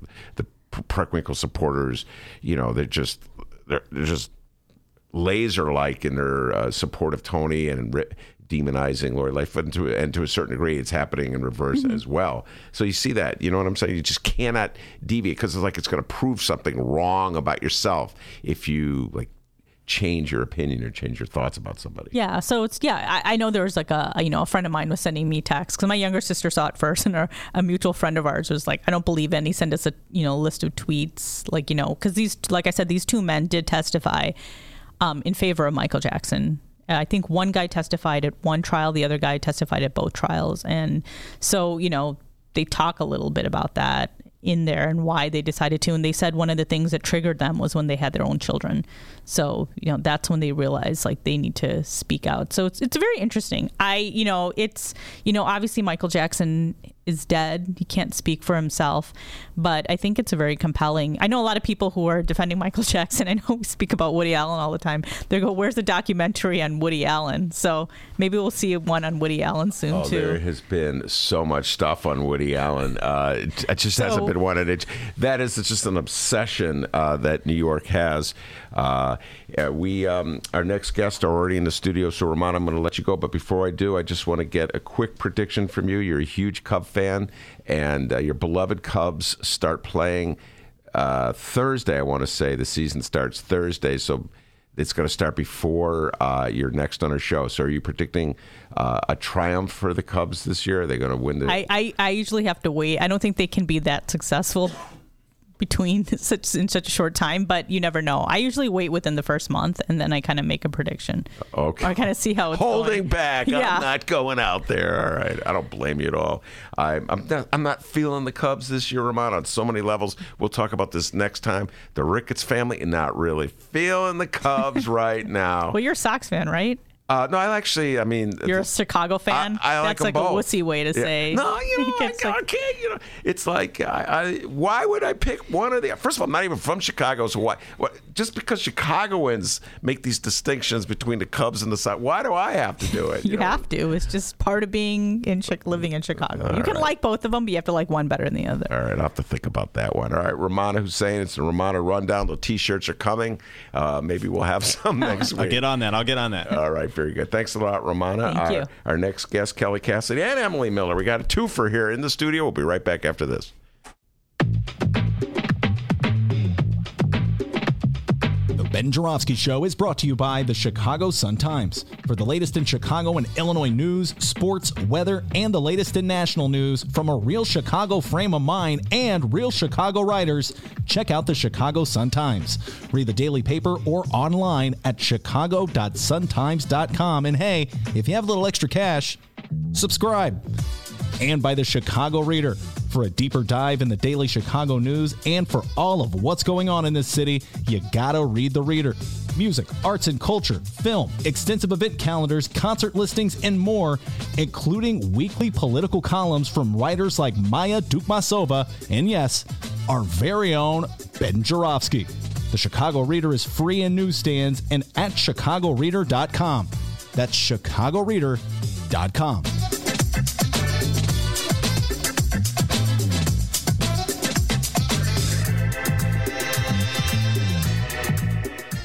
Hi, this is Nick Offerman. I'm taking my show on the road and subjugating an audience to my humor. All rise, American humorist Nick Offerman is coming September 15th on stage at the Chicago Theater. It's an evening of deliberative talking and light dance that will compel you to chuckle while enjoining you to brandish a better side of humanity than the one to which we have grown accustomed. Reserved seats are on sale noon Friday, March 22nd at the box office or at Ticketmaster.com. Don't miss Nick Offerman live.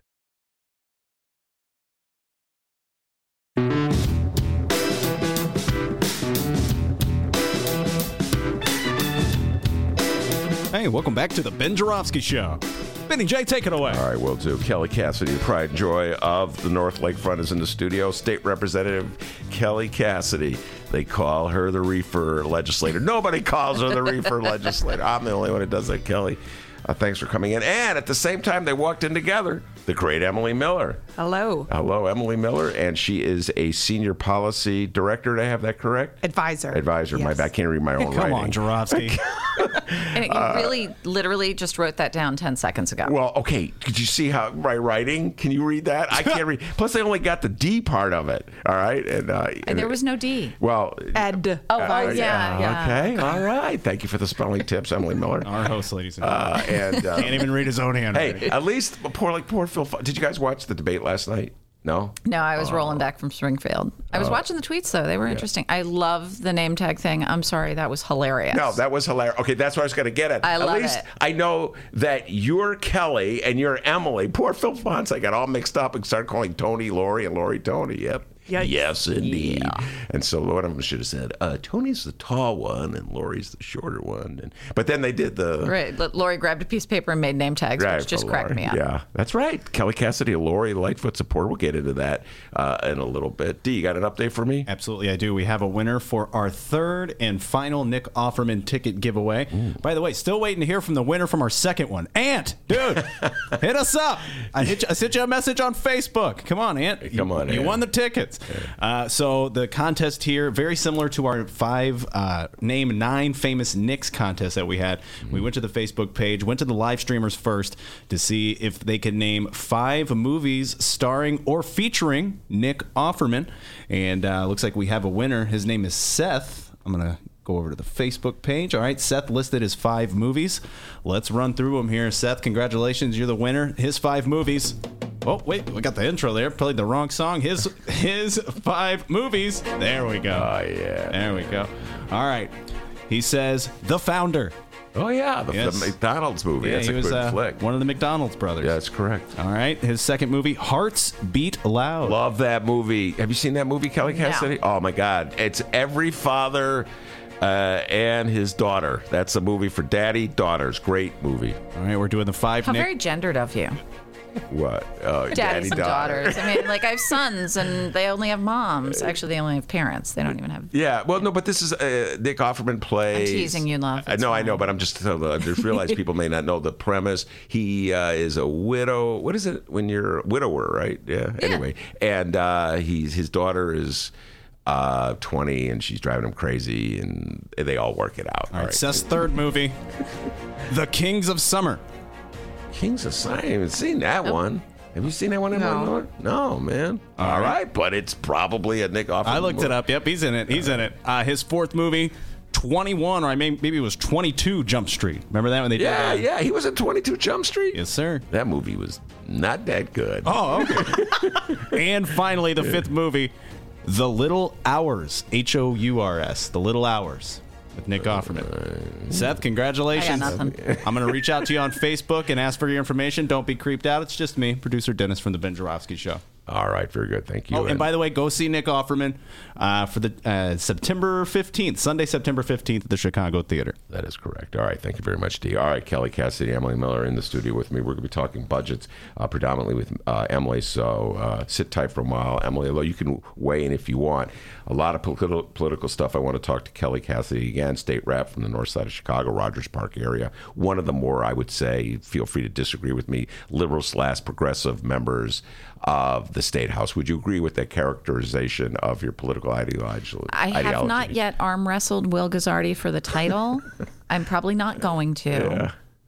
I'm just claiming it. Yeah, you're just claiming. First of all, you've been there I want the longer. belt. Yeah, I want to wear. It should come Most with a big liberal? belt. Yeah. By the way, do you draw a distinction between we had this conversation with Rummana Hussain, liberals versus progressives? She went on this tangent about white liberals, and I said, well, I think the people that you're alluding to probably view themselves as progressives as opposed to white liberals. Do you see a distinction between a liberal and a progressive? I mean, honestly, while words matter, obviously, I do think that there's sort of trends almost in that space. But, what I'm more concerned about is this sense of, there's some grand poobah somewhere that defines who is and isn't a progressive and who is and isn't a true progressive. And I really think we probably need a bigger tent than that attitude allows us. We are seeing that big time in this Lightfoot Preckwinkle campaign. I know you've endorsed Lori Lightfoot. But it's come up in other spaces too. This is a growing trend, and it's troublesome. All right. Now, you just said something, words matter, and that leads me to something I want to talk to you about. I didn't wake up this morning thinking I was going to be talking to you about this, Kelly Cassidy, but I opened up the Sun-Times today and I saw a headline. Post comparing Nazis to Dems deleted, republished. I don't know if you've seen the story. You're quoted in the story. I saw it all. Talk about this. Explain to people what happened. So earlier in the week, one of our colleagues from the Jewish Caucus brought this graphic and article to our attention that the Illinois Family Institute's political action arm had posted on their Facebook page, and it was a side-by-side comparison of Nazis and Democrats. And he shared it with the Anti-Defamation League and some others, and some of our Republican colleagues, Dave McSweeney specifically, reached out to the folks at IFI, which, by the way, the Southern Poverty Law Center has designated them a hate group. The Illinois Family Institute. Yes. Gotcha. Mm-hmm. And they took it down, and then within 24 hours, they brought it back. They brought the article back with a new, what they called an improved headline and graphic. Mm-hmm. Their improvement was to take a photo of Auschwitz and place it next to a photo of a Planned Parenthood clinic, and attempt to justify the comparison of a legally operating healthcare center with a systematic destruction of an entire people. Mm-hmm. Which. When I retweeted it, I said apparently the Family Institute found someone to hold their beer. They just doubled down and went a little further. Even I don't know if you saw the part where they in their article they referenced me and described me as a lesbian feticidal maniac. No, I didn't see that. That wasn't in the article. Yeah. Oh, here we go. Thank you. Yeah, Emily's giving me something. Yeah. Okay. Go ahead. Wow. So yeah. Wow. what do you even say to that? There's not a lot to say. You know, I don't mind getting into spirited policy debates. I don't mind that there are folks who disagree with my belief that medical decisions should happen between a patient and their doctor. I do mind when people engage in hate speech and inciting violence. And that's exactly what these people are doing. And I believe that their credentials should be examined. You know, that when you have lobbyist credentials in the General Assembly, and the Jewish Caucus has actually asked for a state police investigation and a review of whether they should have lobbyist credentials, because you bypass security. You can walk freely in and out of this building without being screened. And we've got metal detectors and screening X-rays in the building, and the question becomes, you know, does a group that advocates hatred and violence in this way deserve that privilege? Well, I feel as though they're picking up where Donald Trump has been heading for a while. Although these guys have been at it since before Trump. Exactly. All right. So maybe he's picking up from them and making it more "quote unquote" mainstream, which is scary. He's definitely making it more mainstream. But just so folks know, there's an illustration of this since deleted web posting. It's in the Sun-Times, and it has two categories: one, Nazis, and then right next to it is one, Democrats. And this is supposedly what they have in common. Right. And this is, in my opinion, hate speech. It is no 100% doubt about it. hate speech. So socialism, each one wants no guns. I mean, they're just making this stuff as they go along. Censorship, media mind control, both believe that, according to this thing, that's what they want. And then both believe in abortion. And then Nazis hate Jews. Democrats hate Jews and whites. Right. Which is really fascinating, quite frankly, that they make that distinction. Talk about that. I mean, it really speaks to this concept of how these folks perceive Jews as other.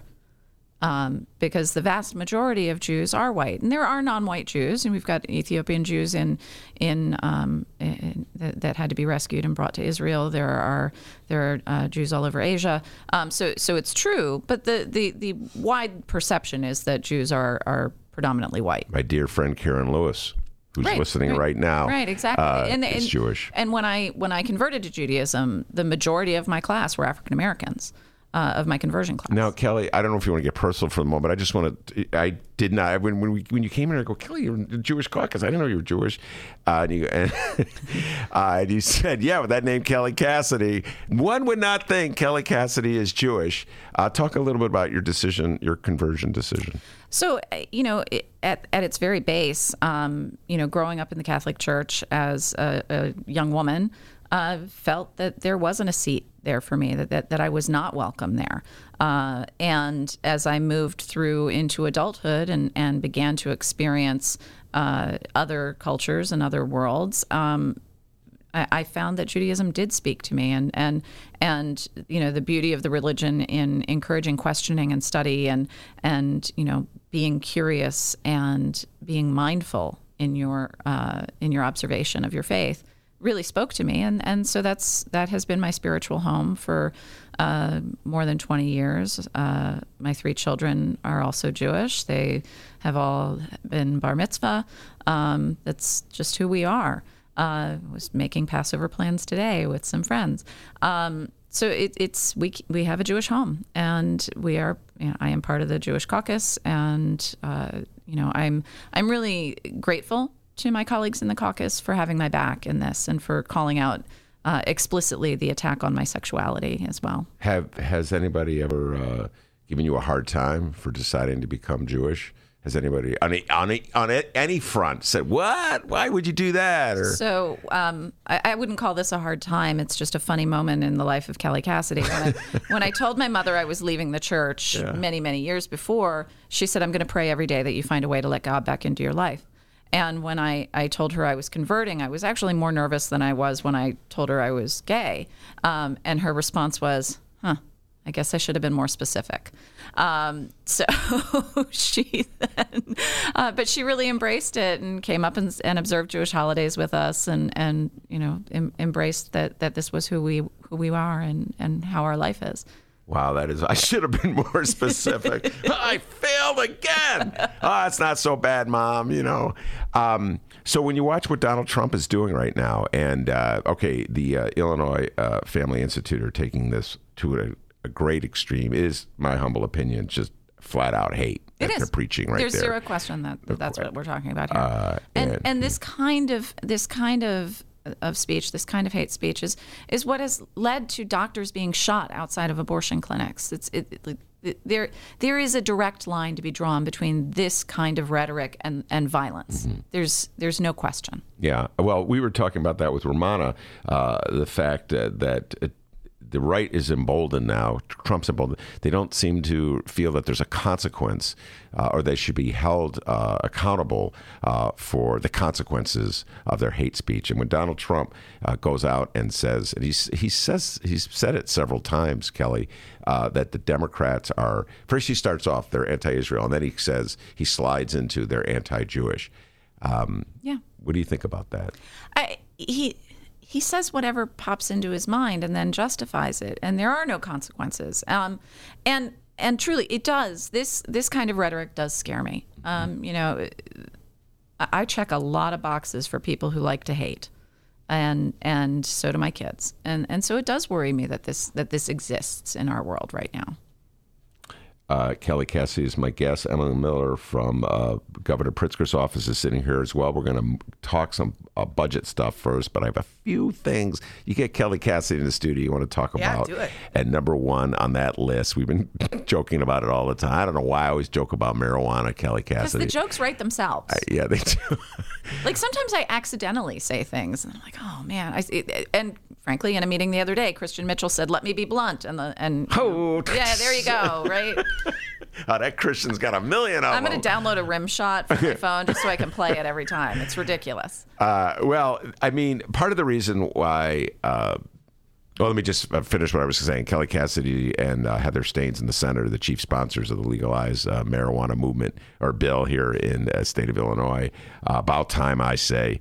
And part of the reason why I make so many jokes about it, Kelly, and you've heard me in this many times, is just the utter hypocrisy that when we deal with the subject of marijuana, and we're going to get into this. I think the Dennis quoted a story from the Tribune that 60 reps have signed a resolution saying, "Slow down, slow down." Good God, it's been like how many years since we've started talking about legalizing marijuana in the state of Illinois? But you're going too fast. Right. But this notion, it's just hypocritical that this is some kind of foreign alien thing, smoking marijuana. We have to be careful and cautious when almost everybody has either smoked it or is really good friends with someone who smoked it, or been in a room where it's been smoked, or their kids smoke it, or their parents smoke it, or whatever. And but we still act. We still act like it's not happening, and we've got our head in the sand around this. And every single sky is falling scenario that anyone can bring to me that this terrible thing will happen if. It's happening today. We're pretending it isn't. We're not addressing it head on, and we're not doing it in a way that is thoughtful and effective. The reality of cannabis in the state of Illinois is we know that there are at least 780,000 people in the state of Illinois who report regular use of the product. And I will say that that's probably conservative because I know, people underreport, and in particular about a product that's illegal. I mean, heck, people tell their doctor they only have one glass of wine with dinner, and we know they're lying. It's just, this is the reality. And we've got maybe 50,000 patients in the medical program. That's a lot of people who are buying this product 50,000. On the streets that are buying a product that isn't packaged, tested, labeled for potency, labeled for what it's been treated with, tested for contaminants and additives, sold by someone who can tell you more about what to expect when you use the product. We can address a lot of these issues if we let it come out of the shadows. And so it is frustrating. And the idea of slow down when we've had 4 public hearings, dozens of town hall meetings, and hundreds of stakeholder meetings just over the course of the last 2 years, never mind how long this has been a conversation in the General Assembly. What is a stakeholder meeting? So we have, since Heather and I started this process, we've been meeting with people that we perceive to be proponents, people we perceive to be opponents, and then my favorite category are people we've reached out to who want to know why we want to know what they think. But we've really tried to access everyone who may be touched by this in some way, whether that is law enforcement, industry folks, social justice advocates, criminal justice reform folks, the treatment community. We've really gone pretty far afield to pull folks together and say, this is what what we're thinking. This is what other states have done. This is what other states have suggested we could do differently. What do you think? What is this going to look like in your world when this comes? Because this is a when. There's no doubt in my mind this is a when, not an if. And if we do it right and we do it now, we can address things head on and have an adult conversation about this product that is in wide use in our community. Do you have any sense of when a vote will come to the floor? When, like you say, it's a when. How when? We would like to see it happen this session, and I think it's doable. We've now convened a table with folks from the governor's office and stakeholder groups.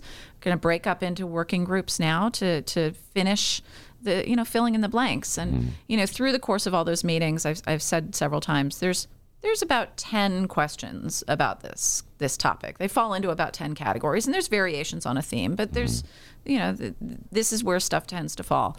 And that was the case when we brought this group back together to start to talk about it. So we know where we need to go. All right. Now, this is going to be a perfect segue to bring Emily in to talk, because at some point we have to talk about the money that we can raise. The governor is anticipating raising if we do legalize marijuana. But before I do that, I need to ask you, we had a discussion one time you were on the show about the banking needs of people in the medical marijuana industry and how antediluvian our attitudes are. So they can't even get access to banks because of Donald Trump's federal policies. So I don't know how they're doing it, how they do a payroll, for crying out loud, whatever, because you can't transfer your money into a checking account so you can pay your employees with a check. It's been really challenging for a lot of folks. And to the money part first, I want to say, what we've learned over the course of our research is if you start from the place of building it around the money, you end up with less money. So we've been really cautious about policy first, and the money that comes will be real, but we've got to make sure we go about it right and don't overtax it, because otherwise you're going to end up not cutting into your street marketplace and not getting people into the legitimate marketplace. In terms of the banking question, there are some banks doing some business with some of the operators in the industry, and that's usually based on pre-existing relationships. There was a bank that had led to about 85% of the industry being banked. And when Jeff Sessions was Attorney General and was doing a lot of saber rattling, they panicked. They decided the risk was too great, and they informed all of those businesses that they would no longer bank them. So folks are doing all sorts of things, moving cash around, using safe deposit boxes, using safes, using gift cards, the rechargeable cards to pay folks. It's a mess, and so we did introduce a bill with Treasurer Frericks this week to try to address that. It's really a federal problem, and it's really got to be fixed at the federal level. What we're doing here is doing the best we can at the state level to make it as safe for the banking community to do business with this industry without getting as we can. in trouble with the feds. Yeah. All right, Kelly Cassidy will stay with us. We're not going to let her leave because we're moving into a topic that she knows a little bit something about too, and that has to deal with the budget and the fair tax. And joining the conversation, Emily Miller, who's been sitting here very patiently listening to Kelly and my conversation. Emily is a senior policy advisor to Governor Pritzker. She also is a person with her own opinions, which she is restraining on. I know you could have jumped in that conversation, Emily. I have no personal opinion. Yeah, right. You had to put them all in a box. Right. So anyway, we can jump right into this conversation. All right, Emily Miller, you're here. We talked so much about the fair tax in the months leading up to the governor's race, Pritzker governor's race, which Pritzker, of course, won. And the fair tax would be a more progressive form of income tax. Right now, it's a flat 4.95. Do it off the top of my head. Thank you for it. Very good. Yeah. And so everybody pays the same rate. It's really unfair that a billionaire like Pritzker or a billionaire Rauner or a billionaire like Donald Trump pay the same rate as a broke radio show host like Ben Joravsky or Dennis. So actually, I remember being in the studio with you during the campaign, and then candidate Pritzker said, we're going to have a fair tax where Dennis pays less. Specifically. Oh, yeah, I remember that. You remember that? Does Dennis get his own category? Yeah, the dentist category. All right, and so that's a perfect segue, Kelly. Categories, the issue of categories. Governor Pritzker was doing some great ducking and dodging when he was on the campaign. He didn't want to release the rates, and I know. Let's not go into that one. We all know why he doesn't release the rates. The same reason Lori Lightfoot or Tony Preckwinkle won't release what tax plans they have, because it just get hammered by the opposite yes, but team. Can I offer another perspective on that? Go ahead. Just insert a little bit less cynicism into this. Skepticism, not cynicism. Go ahead. There is, legislation is run by legislators, not by a governor, and it would be inappropriate for a governor to just declare that things will be a certain way and only a certain way. And I think, just as Representative Cassidy has described this ongoing process with the marijuana legalization bills, I mean, this is a joint process. This is not the governor coming down and saying, these are the rates and so it shall be. This really is supposed to be a collaborative process, and I think that's refreshing. I was about to say that, not to step on your toes there, but after 4 years of a guy who didn't understand, co-equal branches of government, it's kind of cool. Yeah. All right, fair enough. I sit uncynicized. Is that a word? They're de-cynicizing me. But anyway, all right, fine. He had another reason for not revealing his rates. Now, about 2 weeks ago, he revealed his rates, or whatever it was. I can't remember when it was. So go through the rates and explain what the plan is on the table right now. So first, let's do a little bit of Fair Tax 101, okay? So Illinois right now has a flat income tax, which means that people who make less pay the same rate as people who make as much as a millionaire does. So no matter how much you make, you're paying that 4.95%.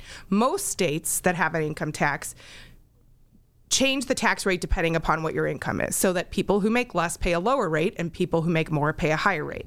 So that's what the governor's proposed rates involve. So just to do a quick run through of the actual rates themselves, keep in mind that a graduated structure means that the lower parts of your income are taxed at a lower amount, and then as you make more, those higher amounts are taxed at a higher amount. It does not mean that your entire income is taxed at whatever the highest rate is. Already, that's confusing to a lot of people. You think it's hard to explain TIFs? Yeah. Try to explain a graduated over the radio without a whiteboard to use. Yeah. So for example, the way that this works is the first $10,000 of income. So from your first penny of income to $10,000, you're paying 4.75 on those dollars. Okay. After $10,000, so on your $10,001st dollar and on, you're paying 4.9% through $100,000. So again, that's only that section of income. You're paying 4.9% of your rate on that income. Now, in that category alone, you're dealing with about 80% of people in the state of Illinois. Right. So you're saying 80% of the people in the state of Illinois make $100,000 or less. Yeah, about that. And then you're going up to from $100,000 to $250,000. That portion only is taxed at 4.95, which is the current tax rate. But you have to remember that your first $100,000 is taxed at less. I got it. So right now, all of that money is being taxed at the same amount. Under a fair tax, the lower parts of your income are taxed at a lower amount. And that means that there is something that is called an effective rate, which people's eyes glaze over. But it's really that effective rate that we're talking about when we're trying to think about how much we are going to pay more or less in taxes. What is effective rate? An effective rate is, right now, everyone's effective rate is the same because we have a flat tax. That's taking out exemptions and complicated things. For purposes of this conversation, everybody pays the same amount. Our effective rate is our marginal rate. Okay. But under a fair tax, for example, you have a person, let's say you're making $250,000. The reason that everybody making $250,000 or less pays the same or less is because, as we talked about earlier, that first $100,000 is taxed at a lower rate. Yeah. And so somebody making $250,000 is actually only paying a 4.92% effective rate, because that's when you combine the percentages from the first part of their income and the second part of their income, you get to 4.92, which is less than the current 4.95. All right, let me ask you this question right now before we go any further with the explanation. Yeah. Why bother with this, the effective rate? Why bother with the marginal rate? Why bother with two separate rates? Why not just have, like, everybody from 0 to 10,000 pays 4.75, and then everybody from 10,000 to 100,000 pays 4.5? I'm just throwing numbers out there. Why have, like, different rates within the income structure itself? I mean, I think there's different states do it differently. So some states have 11, 12, 13 different brackets to account for the ranges of income levels. In Illinois and across the country, most of the wealth is concentrated in those higher income levels. And there is actually a piece of this that I want to explain that addresses that phenomenon specifically. So, we have seen income inequality continue to be a huge problem. Millionaires and people making, $1 million and up continue to see increases in their income. And lower income families, $50,000 or less, do not see those same increases in income. That money is going to the top, and it's getting stuck there because our current income tax system does not follow the money. Mm-hmm. If we modernize and make our tax system more fair and make people paying $1 million or more pay more, which is what a fair tax is, mm-hmm. the wealthy pay their fair share, we're going to be able to continue to capture where that income growth is. So one of the things that the governor's proposed rates includes is a special higher rate for people making $1 million or more. So the progressive structure that I just described, the graduated structure, the fair structure, stops when you reach $1 million, because at that point, fairness means that you have to pay a little bit more than everybody else. And so what's the rate for the highest rate? The highest rate, if you make over $1 million, is 7.95. And is that the same system where the first $10,000 are taxed at 4.75 and? No, millionaires are straight 7.95 under the governor's proposal, because it's time for the wealthy to pay their fair share. And the beauty of this proposal and of the proposals that have been discussed in previous General Assemblies and by fair tax advocates generally is that 97% of people will see the same income tax or lower. Mm-hmm. So if you're fighting for that top 3%, I think you're a little bit out of touch with what's happening with working families across Illinois. Okay. And I cut you off. I just want to make sure I understand this. So 100 to 250 is 4.95% is the top rate. Mm-hmm. Is there a rate for people between 250 and $1 million? There's a rate for 250 to 500, so that's 7.75. Mm-hmm. And then that top rate, 500 to $1 million is 7.85. Gotcha. Those are all with that structure where the lower parts of their income are taxed at a lower rate. Got it. Okay. And then once you hit $1 million, it's 7.95. All right. So I'm going to bring Kelly Cassidy into this conversation because this is going to be a political sale. Before we get into whether this raised what I call the Rich Miller question, columnist Rich Miller wrote an excellent column, I thought. I don't know if you saw this one, Emily. Last week was in the Sun-Times about the strategies behind these rates, et cetera, et cetera.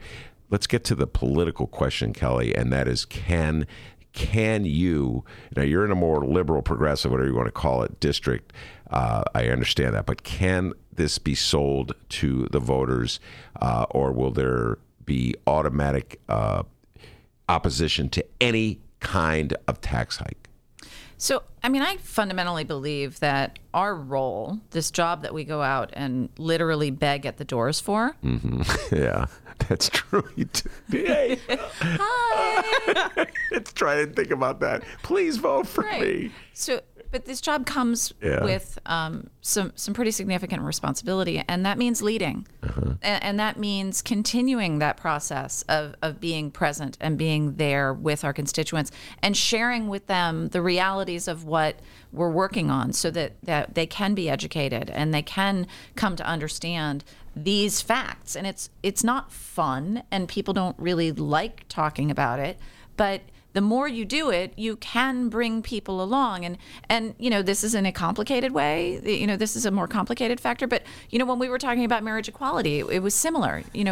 When some of our colleagues were getting pushback within their districts, and we talked about, I'll go with you to your district, and I'll meet your constituents, and I'll talk about the realities of this. And when you have those conversations with people, they come around. And that's our responsibility as the elected legislators in districts like mine, they're going to argue that those rates are too low. But in other districts, they're going to argue that the top rates are too low. Yeah, that's what you're saying. Exactly. Yeah. But that's a liberal district. It's a very liberal district, and so, but that also means that I'm then available to go to other districts and talk about it too, and help support my colleagues for whom this is a heavier lift. And so all of us have to contemplate what our responsibilities are for those of us who want to see this happen. We have to contemplate what it means to get it to happen. And the same is happening with cannabis. Heather and I are traveling the state, and that's what some of us need to be able to do, to talk about what it looks like to live in a district where income inequality is an issue. Yeah, and to that point, in terms of explaining to people what this means, the governor has tried to lay out the choices very clearly for people. This isn't just turning to a fair tax system for the heck of it. It's because we have serious financial challenges in the state. We have a $3.2 billion budget hole that we have to figure out a way to fill. There are pieces like cannabis. There are other elements of the governor's budget proposal, sports betting, things like that, that will add revenue. But in the long term, if we're going to fund programs, if we're going to have a budget every year, if we're going to stop cutting, because that's what we have to do, is stop cutting. We saw what that looks like after the last 4 years. We don't want to do that anymore. So if we want to do that, we have to change our tax model, stabilize our system, get our credit rating back up from junk. We've got to rebuild this state. And that's what's at stake here. We can cut everything by 15%. We can raise everyone's taxes, low income and upper income people, by a whole percentage point, or we can give the 97% of the people a tax cut, either pay the same or a tax cut. And that's just the most fair way to do this. If we can achieve all those goals and rebuild our state for the future, that's the way to do it. I agree with you. I agree with you, Emily. But I'm going to talk about this psychological impediment that you're up against. And Kelly, I'm going to get your comments on this one. In a local aldermanic race, so it's not really addressing it's not addressing at all the state tax. One of the candidates, a guy named Matt Martin, who's running the 47th ward in a runoff, has proposed to some form of a corporate income tax, which would be structured along these same lines, with the well-to-do paying the highest rate. I don't even know I haven't seen the specifics of his plan, so I don't even know if this is for the city or the state? City, for the city. And his opponent, a guy named Michael Negron, has come back. I know this because I'm in the ward. I get the flyers blasting it. And when I read the flyer blasting Matt Martin's plan, it reads like something that would come out of Bruce Rauner or the Chicago Tribune's editorial board. And it's saying you're going to force people out of the city. You're taxing the middle class too hard. And we should look for ways to cut before we start thinking of new taxes. And so this is going on in a quote-unquote liberal ward fight where two Democrats who would tell you they're both progressives, and the one, whether he realizes it or not, is repeating the talking points of Rauner and the Chicago Tribune's editorial board, that somehow our tax on the well-to-do is really a tax on the middle class. Kelly, Cassidy, how do you fight that? How do you fight like this entrenched notion that any kind of tax hike is somehow or other detrimental to working class people and middle class people, even if it's directed at the well-to-do? Right. And that's a huge challenge, and it takes those smaller conversations, right? Folks have become pretty accustomed to the equal and opposite flyers that come in.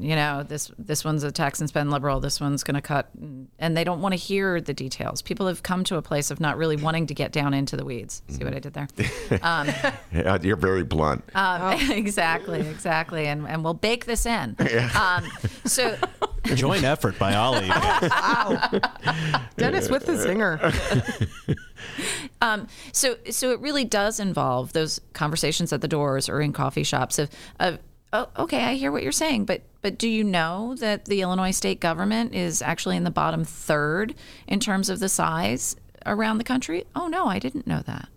Because nobody put that on a bumper sticker. Yeah. You know, those moments where you just have to have those conversations, and we have to get people back engaged with their government, whether we're talking state or local, so that we can get past those talking points.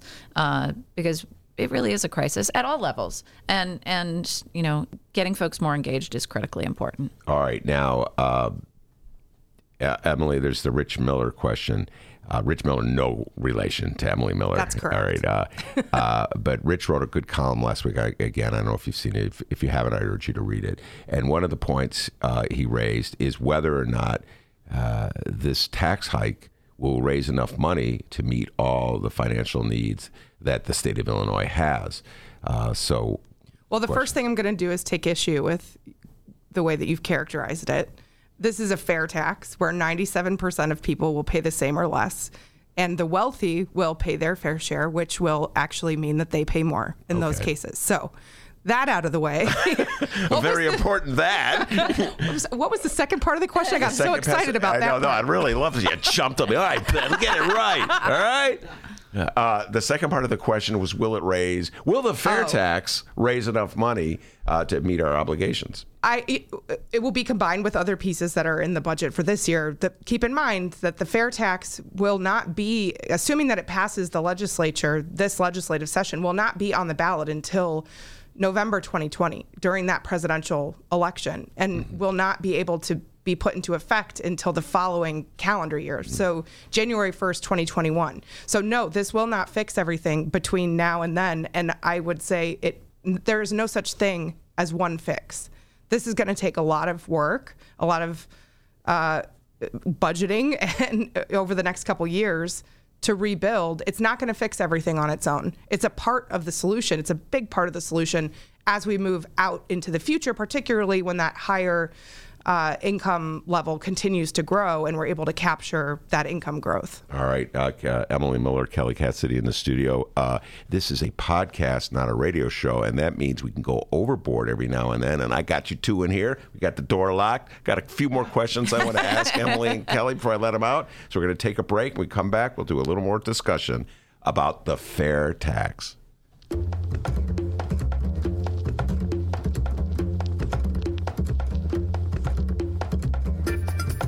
Hey there, producer Dennis here. Thanks for finding and listening to the brand new Ben Joravsky Show. All right, so here's how this works. The Ben Joravsky Show live streams on the Chicago Sun-Times YouTube channel Tuesday through Friday, 1 until 3 p.m. Once the show is over, you can listen to the replay on our YouTube channel, or we throw it online for you to download by 4 p.m. Where can you download the Ben Joravsky Show, you may be asking yourself? Well, you may be asking yourself a fantastic question. You can find previous Ben Joravsky shows and guest interviews through several outlets. The Chicago Sun-Times online, chicago.suntimes.com, the Chicago Reader online, chicagoreader.com, and wherever else you listen to your favorite podcasts. Apple Podcasts, Google Play, pick one. Just search for The Ben Joravsky Show. J-O-R-A, V as in victory, S-K-Y. So, let's recap. Tuesday through Friday, 1 until 3 p.m. Live streamed on the Chicago Sun-Times YouTube channel and downloadable by 4 at chicago.suntimes.com, chicagoreader.com, and wherever else you listen to your favorite podcast. Yes, the Ben Joravsky Show is back. We're live and downloaded. Tell your friends and enjoy the rest of the show.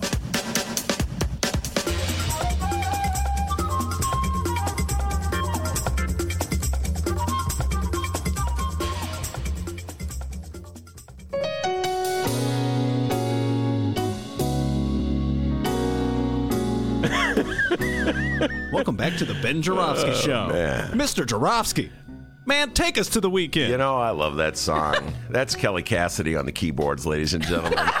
When she's not passing reefer legislation, she's playing the keyboard. She's good. Oh, she's really good. Multi-talented after all. KC in the sunshine. Talking and playing. At the same time. Actually, it's not Kelly Cassidy. I always forget that he's going to play it, Kelly, and I love that. I don't know where you found it. He found it somewhere in a street corner. Just in the music library. All right, we forced Emily Miller and Kelly Cassidy to stick around for a bonus 10 minutes or so because I'm utterly obsessed with fair tax. Me too. It's funny you'd say that. Yeah, man, Emily Miller and I had like 12 conversations about it in the year 2000. Emily, come on and let's talk some more fair tax. All right, so you did a little bit of this, Emily, before we went to the break, talking about what exactly has to happen before these new rates are implemented. Yeah. And it's not easy. It's not as easy as Michael Madigan ordering this one to do that. Oh, I know he never orders anybody to do anything. Or John Cullerton twisting arms to get him to vote this way or that way. Just explain to folks what has to happen before the fair tax is implemented. Sure. So this first part is entirely legislatively controlled in terms that it has to pass both chambers with a supermajority. It does not go to the governor because Supermajority means what?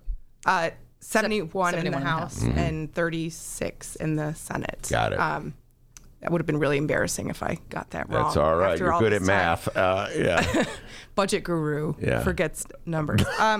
So that has to happen. And then at that point, it goes to the ballot, where either a majority of the people voting on the question or 60% total Right. have to. Very weird. Right. It's a high bar. Yeah. It's a high bar, and you have to. Wait, say that again. A majority or 60%? You already lost me on that one. Because there's a difference between people who vote generally and people who vote specifically on that question. I see. I got you. Okay. There will be election attorneys involved. Oh, but on both sides. I'm not one of them. They're the only ones who are going to benefit from the fair tax. Casper. Michael Casper. Anyway, go ahead. Yeah. But this is going to be a long process. There's a lot of education that's going to go into this. So this passing, the fair tax passing the legislature to go onto the ballot is just the first step. We have to educate taxpayers and stakeholders across the state until November of 2020 when that election happens so that they really understand what's going to happen.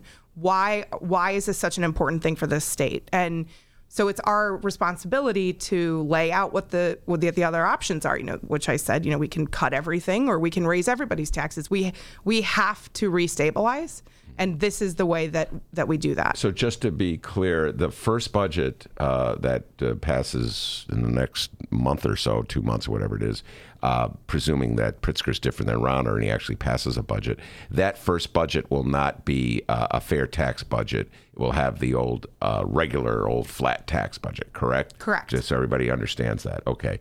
All right. So Kelly Cassidy, you laid out the numbers. 71 pro votes in the House. 36 in the Senate. Thank you, Emily Miller, for that brilliant mathematics. To get it on the ballot for November 2020. Man, things are never easy, okay, explaining politics. Exactly. All right, so you need 71 votes. Yeah. In your humble opinion, Kelly Cassidy, do those 71 votes currently exist in the House? Why have a super majority if you're not going to use it? We have 74 Democrats. And most of them won talking about the need to fundamentally change our tax structure. I know it's a scary vote, and that's where I go back to, having those conversations now with our constituents, getting them ready for this, making sure they understand what we're really doing. And to Emily's point, most of my constituents think that vote's it, we're done, and then magically, the new tax structure is in place. So I frequently have to do this is a multi-step process. And then back to the fact that those of us who have the luxury of a safe district for a vote like that have to make sure that we're there to support the folks that need the backup. I've killed many a car doing that, and I'm ready to kill the one I'm driving now. Well, my dear friend, Michael Joseph Madigan, not really my dear friend, I just like saying that, has always been real cagey when it comes to these votes. Kelly, you know how he plays the game. So, yes, you have 74 Democrats in the House, but his own his own equation, his own formula as well, this one would get in trouble if he or she voted for anything that resembled a tax hike, even if it's not really a tax hike. So I'm going to let that person get to vote no. I mean, he's a little more lenient in how he lets his members of his caucus vote than, let's say, Rahm Emanuel is with aldermen in the Chicago City Council. So that said, under the rules that have dictated this issue in the past in the General Assembly, do you still think you can get those 71 votes? We have 74. I think that, the folks that powered this blue wave that got us to these supermajorities, that got J.B. Pritzker onto the second floor of the State House, they expect that we're going to fix this. Mm-hmm. They expect that this is one of the things that's going to happen. And I think if we fail to do that, then we failed them, and we'll pay. What about Republicans? Is there going to be any Republican that votes for at least to get it on the referendum, get it on the ballot to, get the voters an opportunity to weigh in on it? I hope so. That's really not up to me. Right. I mean, if there aren't any Republicans, it won't be for lack of trying. When I get asked about the Reproductive Health Act all the time, do you expect to have Republican votes? That may be the very first bill I pass that doesn't have a bipartisan roll call. Maybe this will be the second. Wow. Yeah. I do want to point out, though, there are things about this, about the governor's proposal that are designed to appeal to people who might otherwise not find it interesting. So, for example, some of the representative's colleagues are in districts that have extremely high property tax rates. Mm-hmm. So one of the things that's built into this proposal is an increase in the property tax credit that people can take on their income taxes. So the governor's proposal bumps up that the credit that you receive on your income taxes from the amount of property tax that you pay. That money goes directly back to you, the homeowner. It does not rely on freezing property taxes, which local governments have found to inhibit their ability to fund services the way that they want on a local level. We don't want to get involved with what those local politics are. We want to just put money back in the pockets of homeowners, and that's what increasing that property tax credit does. There's also a child tax credit. For the first time, the state of Illinois would have a child tax credit, which nationally we have, and a few states have done that as well. But that is a tax credit that's available to families who have children. It phases out as you get into higher income. So it's really targeted at those low and middle income families with kids who need a little bit extra. And really, those are the folks who, under this proposal, will see a little bit more, a couple $100. That really means a lot. If you're a low or middle income family, that couple $100 may not seem like much to somebody else, but it does seem like a lot to them. So I would caution people before jumping on this idea that amount of money doesn't matter. It matters. It matters to people. And that's where we get into that idea of those conversations, that people have to be able to be informed about what's really happening in this proposal rather than what the Tribune says is happening. The Tribune's editorial board, I should say. All right, yes, now, fair enough. So, Kelly, last question then before we head off for the wild blue yonder of a weekend. Mayor Rahm, at some point, one of his farewell speeches, said he believes that we should eradicate the language in the Constitution that protects the pension rights of pensioners that's been upheld by the Supreme Court. And he says this is absolutely a fundamental thing we have to do. He was finding his inner Rauner at that moment and advocating that. As, of course, he's walking out the door, so he doesn't have to bear the consequence for it.